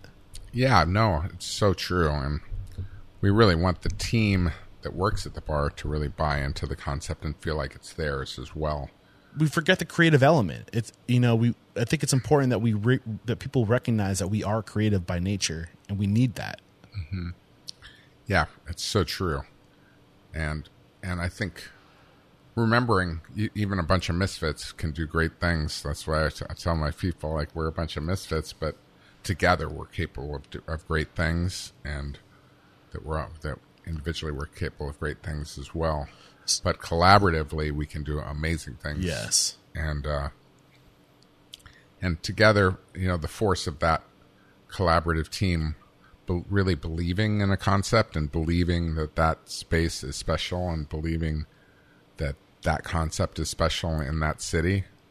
It's not a square puzzle piece being stuffed into a round circle space, that it really fits within that city. That concept fits within that city.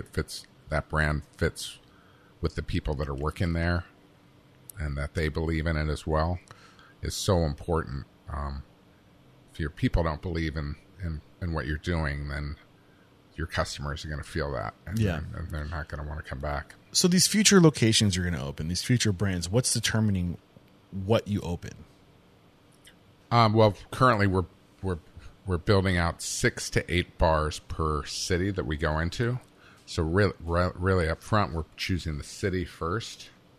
Right now we're really building out Central Texas and Denver. We have 6 to 8 in those cities to build out, and before moving to the next city. Why is it important to build out one city before moving to the next? Because we need enough to build an infrastructure in that city. So basically, what we call a director that oversees that city that oversees 6 to 8 bars, oversees 6 to 8 general managers, and can really manage and run that city like as a mini CEO. Yeah. I'm a big advocate of centrifugal circle growth. So this idea, I think, and I was curious, when did you leave LA? How many concepts did you have before you left LA?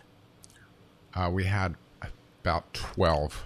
Before ever leaving the city. Yeah, Why? and all within one area. Yeah. I think we might believe in the same thing. What we believe in is creating bar districts and creating an area where there's multiple good spaces to go to, because I think it creates a much bigger destination. Ironically, I mean, it's pretty amazing because in downtown LA it was the least desirable place to go out at night. Now it's number one, the most desirable place. It's the biggest destination in the city of Los Angeles. Congratulations. For nightlife. I'm sure you had something to do with that. Yeah, well, I know yeah, it wasn't just you. I did, but it's my It took people. an army. It took an army. It took an army. It took a bunch of an army of beautiful misfits alongside me to do it. So I can't really take the credit myself. Maybe I had the vision and the idea, but I needed, it was my people that executed it. So I'm forever grateful to them, and they deserve to celebrate the success with us. I love it. Can you believe we've been almost talking for 2 hours? Are you serious? Yeah, it goes by really fast. We got a little more than we got 12 minutes left together before we got to start wrapping things up. Wow. But I did want to make sure that we left time to talk about whatever it is that you wanted to talk about. What haven't we discussed in today's episode that you were hoping would come to the conversation? Well, the book. Yeah. I wrote a book called Pouring with Heart, which I think you mentioned earlier. Don't worry, I have plans to get you back on the show to dive deeper into the book. Today we're just getting to know you. Okay.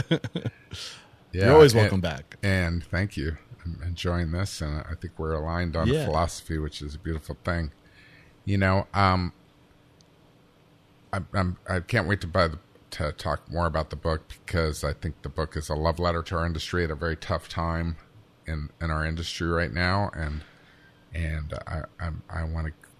In this book, I'm basically giving away the secrets to our success, in the hope that other people can be inspired and tap into their hearts and take better care of the people around them, and realize that is probably going to be the biggest driver of their success.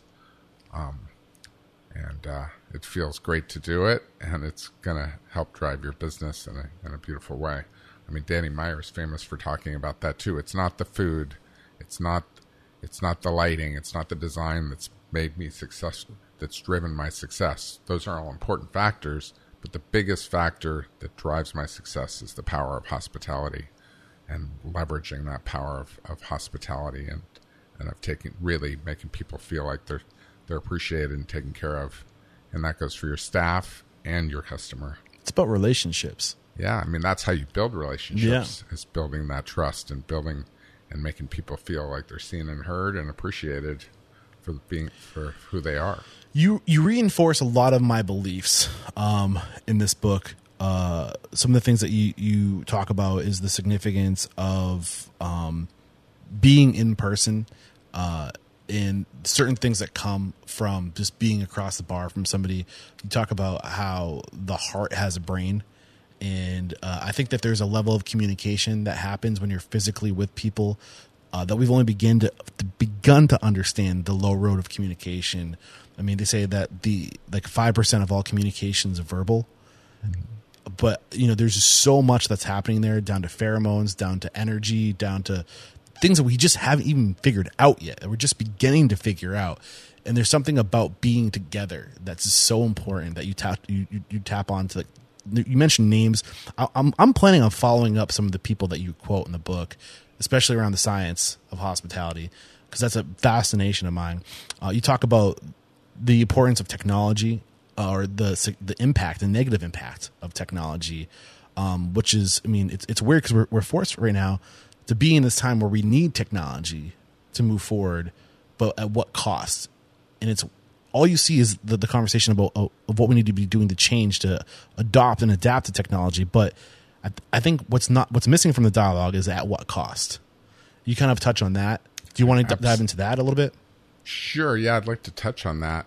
And I think it also leads to another point that's important to me in the book and to our philosophy in our company too, and which has evolved over time. And it took 3 years to write this book, and it evolved during that time as well. But yeah, I it is interesting to me, the fact that the heart has its own brain within it, and that it's basically sending emotional messages to the heart is sending emotional messages to the brain on how to behave and how to sends message. It's not the other way around with the brain sending messages to the heart. It's kind of fascinating. And in terms of technology, I think technology and all the data is proving that technology is actually making us feeling more disconnected from each other and lonelier as a society. And just kind of understanding that and realizing the importance of one-to-one interaction and conversation and trust, building trust one person at a time, is really important for humanity and for each other. So I think bars and restaurants and hospitality in general is maybe more important than ever in the history of our species in some ways, because we've gotten to a point where society has been, the level of loneliness, they say, is at the all-time high. And that's driven mostly by technology, unfortunately. And the pandemic didn't help, that's for sure. Well, exactly. And I think that's kind of the point that I want to make sure. It's weird because I have a lot of colleagues out there who share their philosophies on how to grow your brand using social media, using digital assets, being more present, sharing your story online. But every second, every minute you're talking to your phone and talking to thousands or tens of thousands of people is a minute, a second that you're not talking to people that are right across the table from you. Exactly. And we only have 24 hours in a day, and the restaurant owner and the bar owner is fucking busy enough, dude. Do they really need more responsibility? Yeah. It's a serious, a genuine relationship can't be built over social media. No, and I'm not going to argue and it can't be built by Alexa or Siri. I'm sorry. So I'm not going to argue only like this, one-to-one. Exactly. And I'm not going to, this is one-to-one. exactly why I drive across the country, man, because I know that I can't replicate this over Zoom. Like, you can keep up with relationships remotely, but you can't make a relationship as significantly as you can in person. And I think it's important that we don't forget that. I'm not going to argue that those practices won't help your business. They absolutely will help your business in today's age. But the question, there's a question, like, is this necessary? Do we need to do this? Is this an absolute necessity in your business? It's arguable. The answer is yes. And I think that is a real problem, that's true. And it's up to us to change those truths, So I don't know. What are your thoughts on that? Yeah, I mean, we use social media in our bars. I'm not on social media myself because I'm like over it personally. I totally understand. There's a reason why I have people following me around. But and it was kind of a freedom to know that I'm not having to deal with that. But I think for a bar or restaurant, yeah, having a social media presence to let people know what's going on in your establishment and so forth is still important. But the idea is to get them into your business so that you can have these one-on-one relationships and build that trust and build those relationships over time and make people feel that they're important and that you want their business. Building that trust is getting people in the door with social media, but to do it and then not forget that the most important part of building business is that one-to-one. I do think it's necessary. Yeah, I do think it's necessary, but I think it should be seen as an opportunity to create it's an opportunity to create an opportunity for somebody else who is talented with social media, who loves that sort of thing, who's a documenter and who just is fascinated by that world. Create opportunity for somebody else. Be be the source of opportunity. The mission statement is to inspire, empower, and transform the industry. With that being said, what is one thing that you think needs to change in our industry? Are these the hot questions? No, this is the last question before the speed round. The speed round? Okay. What are the things? Can you repeat the question one more time? My mission statement is to inspire, empower, and transform the industry. What is one thing that you think we can do better in our industry? I was saying broken. I've been encouraged to get away from the word broken because there's a lot that has improved with our industry. But what needs to change to continue to move in the right direction to transform the industry? I think we need to take better care of our people. And what does that look like? And I think we're trying to always ask that ourselves, to our people and to ourselves, and so that we keep evolving and being better at taking care of our people. But I think it's really about letting your people know they're appreciated, and specifically what they're appreciated for.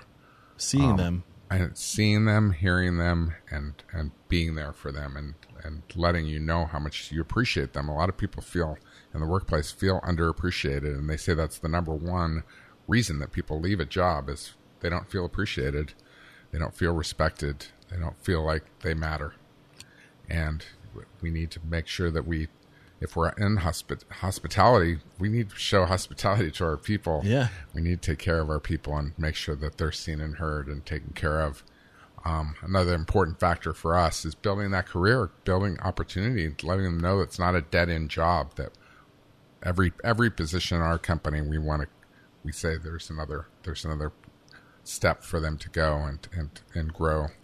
And we want to help them get there. We want to help them achieve their dreams. We want to help them achieve success. I love it. One more quick break to thank our sponsors, and we're going to bust out a true speed round because we're almost at time. Today's episode is brought to you by Talk to the Manager. Look, nowadays people rather send you a text message than speak to you directly face to face. That's just the way people choose to communicate, and there's not much we can do about it. Or is there? Talk to the Manager allows guests to share feedback or ask questions in a way that makes them feel comfortable and is also convenient to you. Don't worry about personal information being shared. Customers won't see your personal phone number, just the number that Talk to the Manager provides. You can even delegate customer feedback and divide the workload amongst your managers. Multiple managers can receive these texts. When one manager replies to a customer, the other staff will see their responses too. What I personally love most about Talk to the Manager is that you can fix issues immediately in private before complaints go public online. Many times when people do write a negative review, it's because they just want to be heard, and Talk to the Manager gives them that outlet to be heard before they bring it publicly and drag your name through the mud. Plus, with Talk to the Manager, get issues brought to your attention, whether it's an issue with your restaurant's service, product, or facility. Your guest will let you know whether you want to hear it or not, but this will help you improve. Using Talk to the Manager is so intuitive that no tech knowledge is required. If you can send a text message, you can use Talk to the Manager. Show guests you care enough to listen with Talk to the Manager. Head to talktothemanager.com/unstoppable to sign up for your 60-day trial. That's www.talktothemanager.com/unstoppable. Today's episode is brought to you by 7Shifts. 7Shifts is a modern labor management platform designed by restaurateurs for restaurateurs, and effective labor management is more important than ever to ensure profitability and restaurant success. Especially with this labor shortage, you need to rely and trust technology more than ever before, and dialing in your labor management is one of the most positive, dramatic impacts you can make on your business's bottom line. And when it comes to labor management, 7Shifts is one of the most, if not the most, organically recommended labor management platforms on the show. Trusted by over 500,000 restaurant professionals, 7Shifts gives you the complete toolkit you need to easily manage your team's schedules, timesheets, communication, tasks, tips, and more, all from one place. Best of all, 7Shifts integrates with the POS and payroll system you're already using, like Toast, to make smart operating decisions and turn labor management into a competitive advantage for your business. Restaurant Unstoppable members get 3 months absolutely free. Get started at www.sevenshifts.com/unstoppable. That's the number 7, SHIFTS.com/unstoppable to get 3 months of industry leading labor management for free. We're back, and the first question I have for you is, what is your IT factor? A habit, a trait, a characteristic you believe most contributes to your success? Pouring with heart. What is your biggest weakness? The lack of that. The lack of using my brain too much versus my heart.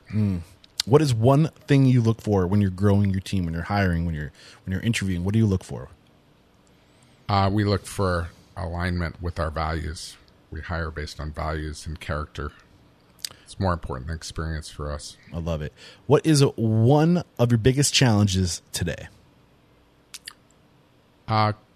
Meeting our growth goals, 2030 by 2030. How are you dealing with it? Hiring amazing people that can help us achieve those goals. What is one code of conduct or behavior you teach your team? A core value. You've already shared all of your core values, but maybe resurface one. The beauty of being yourself, and we want you to be yourself. We're not telling you to be anybody else but yourself. You are a human being. Yes. I love that idea of just be. Yeah, you're a human being. We're all different, and we need to celebrate that. What's one uncommon standard of service you teach your team that's common within all of your bars, but not a common standard throughout the industry? Well, I think against the status quo, the idea that the heart is more important than the brain is essential to who we are. It's our DNA, and it's definitely different than the industry and the competitors that we have out there. Also, the fact that our goals are all set on building careers for our people, not on profits. And profit comes with that. It's a byproduct of that. Right. I love that. What is one book that's a must read to become a better person or bar or restaurant operator? I think wink, wink. Yeah. Well, besides my own book, I think for bar owners and bartenders, I would highly recommend my book, Pouring with Heart. But I think there's amazing books out there for making us all better people, and hospitality is all about being better at taking care of people and and treating yourself better too. I think all the books by Brene Brown are really important for building relationships. Her latest book, I would recommend, what's it called? The Map of the Heart. I think it's the Atlas of the Heart. It's a great book. Yeah, I would love to get her on our show. She's kind of in high demand, though. We'll see what we can do. I'm sure she'd be a tough one. And then your book, of course, Pouring with Heart. And for the record, I do want to make sure, I'm opening up the door. No need to commit now, but I'd love to get you back on the show to dive deep into one of these chapters. I want to get some of your partners on the show, too. You talk about Pedro in the book, who is a career bar back by choice. Also another podcaster, so I'd love to kind of kick the can around with him. But I think there's opportunity for us to collaborate in the future to pour into the lessons of pouring with heart. So this book will be resurfacing within Restaurant Unstoppable. Don't you worry about that, my friend. I loved it. So the next question I have for you is, what is one thing you feel restaurateurs don't do well enough or often enough? I think I dove into that a little bit. Was focusing on their people and not just on their customers and investors. Yeah. And I think it's something that's even more. A lot of people right now are complaining about the lack of staff and they can't get their people to come back and so forth. And I think that is a byproduct of the fact that their people maybe didn't feel like they had the opportunity within that restaurant and bar before COVID. And if you had given them that opportunity, maybe they'd want to come back. And if you'd taken better care of them. So I think it makes all of us ask that question, like, what can we do better to take care of our people? I love it. What is one service you've outsourced or hired? So this is something that you could never do as well in-house, so you outsource it out of house. outsourcing, construction. Yeah, I think that's... Who do you use? What's the name of the company? Well, we try and find the best contractors within each city we go into. So, is there one contractor that's just been very impressive that comes to mind immediately? No, not. Sorry, it's not my department anymore. No, I hear you. My head of development would answer that question. Skip, Pete, who's worked his way up from being my personal assistant to now chief development officer of our company. I'm really proud of him. What is one piece of technology you've recently adopted within the four walls of your bars that's had a huge impact on operations? SmartTab is the brand. We like it. We want them to be successful because it's the first real POS that's built around specifically for bartenders and to make those orders much easier. Also, they're developing a lot of technology that we really like in terms of being able to track regulars and so forth in your bar. Nice. What about inventory management? Being in the bar industry, I know that you must be following bar inventory pretty closely. Is there a company that's doing that really well? We like Barmetrics is probably the best that we've worked with. Got it. Yeah, they do a good job. Beautiful. This is the last question. It's a doozy, so open your ears, get ready for it. Here it comes. If you got the news, you'd be leaving this world tomorrow. All the memories of your work in your bars would be lost with your departure, with the exception of 3 pieces of wisdom that you could leave behind for the good of humanity and for your legacy. What are those 3 pieces of wisdom? Wow, that's a big one, man. I don't mess around. Wow. Be of service to others. 1. Take the high road. 2. And fail forward. 3. Seth, I've loved this conversation, man. I really have, and it was a pleasure to read your book and be inspired by your book. Really, like I said, I think I would like our relationship to just be beginning. I would love to get you back to talk about certain chapters in this book. But before we say goodbye, I want to ask you, who is one person you respect and admire and believe would make a great guest mentor like you made for us today? Call him out. Andrew Abrahamson. I think I mentioned him Yep. by email too. It's just, I think his story is very inspiring for people in our industry. The fact that he's worked his way up to barback to CEO of one of the biggest bar groups in the country. It's an amazing story and hopefully inspiring for all of us. Yeah. Andrew, look out. I'm coming after you. I'm sure this isn't the last time I'll be in LA, so I'd love to get you on the show. And how can we connect if we want to maybe come work for your restaurant group? Is there social handles we should know about? What's the best way to connect? Our website, www.pouringwithheart.com. Beautiful. And head over to restaurantunstoppable.com/whatever episode number this is. I'm not sure what it will be, but I say it at the beginning of every episode, and it's in the title, so I'm confident you can figure it out.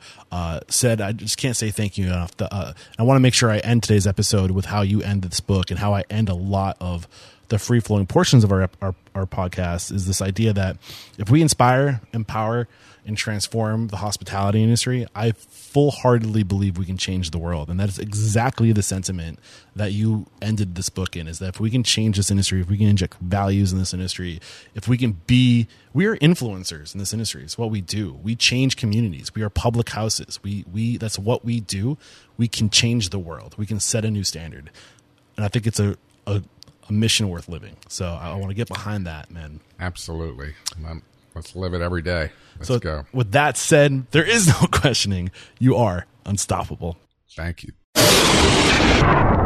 There's another episode wrapped up here at Restaurant Unstoppable. Said Moses, thank you so much, man, for coming on the show, for sharing your story and just so inspirational in what you're doing for downtown Los Angeles, how you are part of turning around that community and the opportunities you're creating for others within your organization. Just such an honor to make an example of you and what you're doing over there at Pouring with Heart. And speaking of Pouring with Heart, if you guys have not picked up that book yet, make sure you do. We'll have a link in the show notes. Head over to restaurantunstoppable.com/877 to make sure to pick up that book and to get a summary of today's discussion.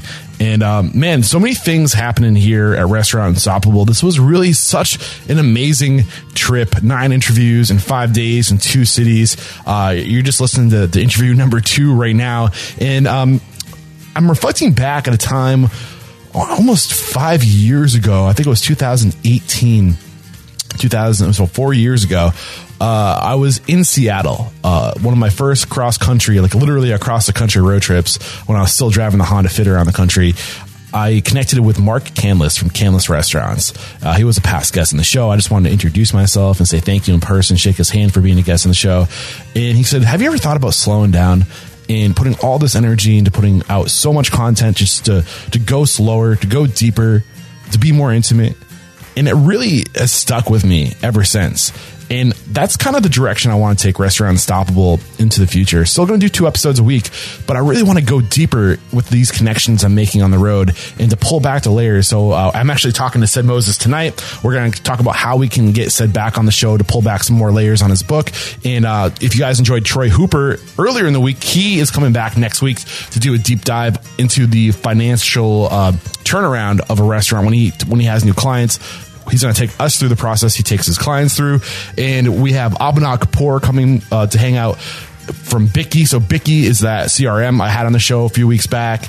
And he's going to be answering questions in the network. And we also, what else? I think that's it. That's it for workshops next week. But I also want to take this time to say thank you to Savannah and Sam from SavandSam.com.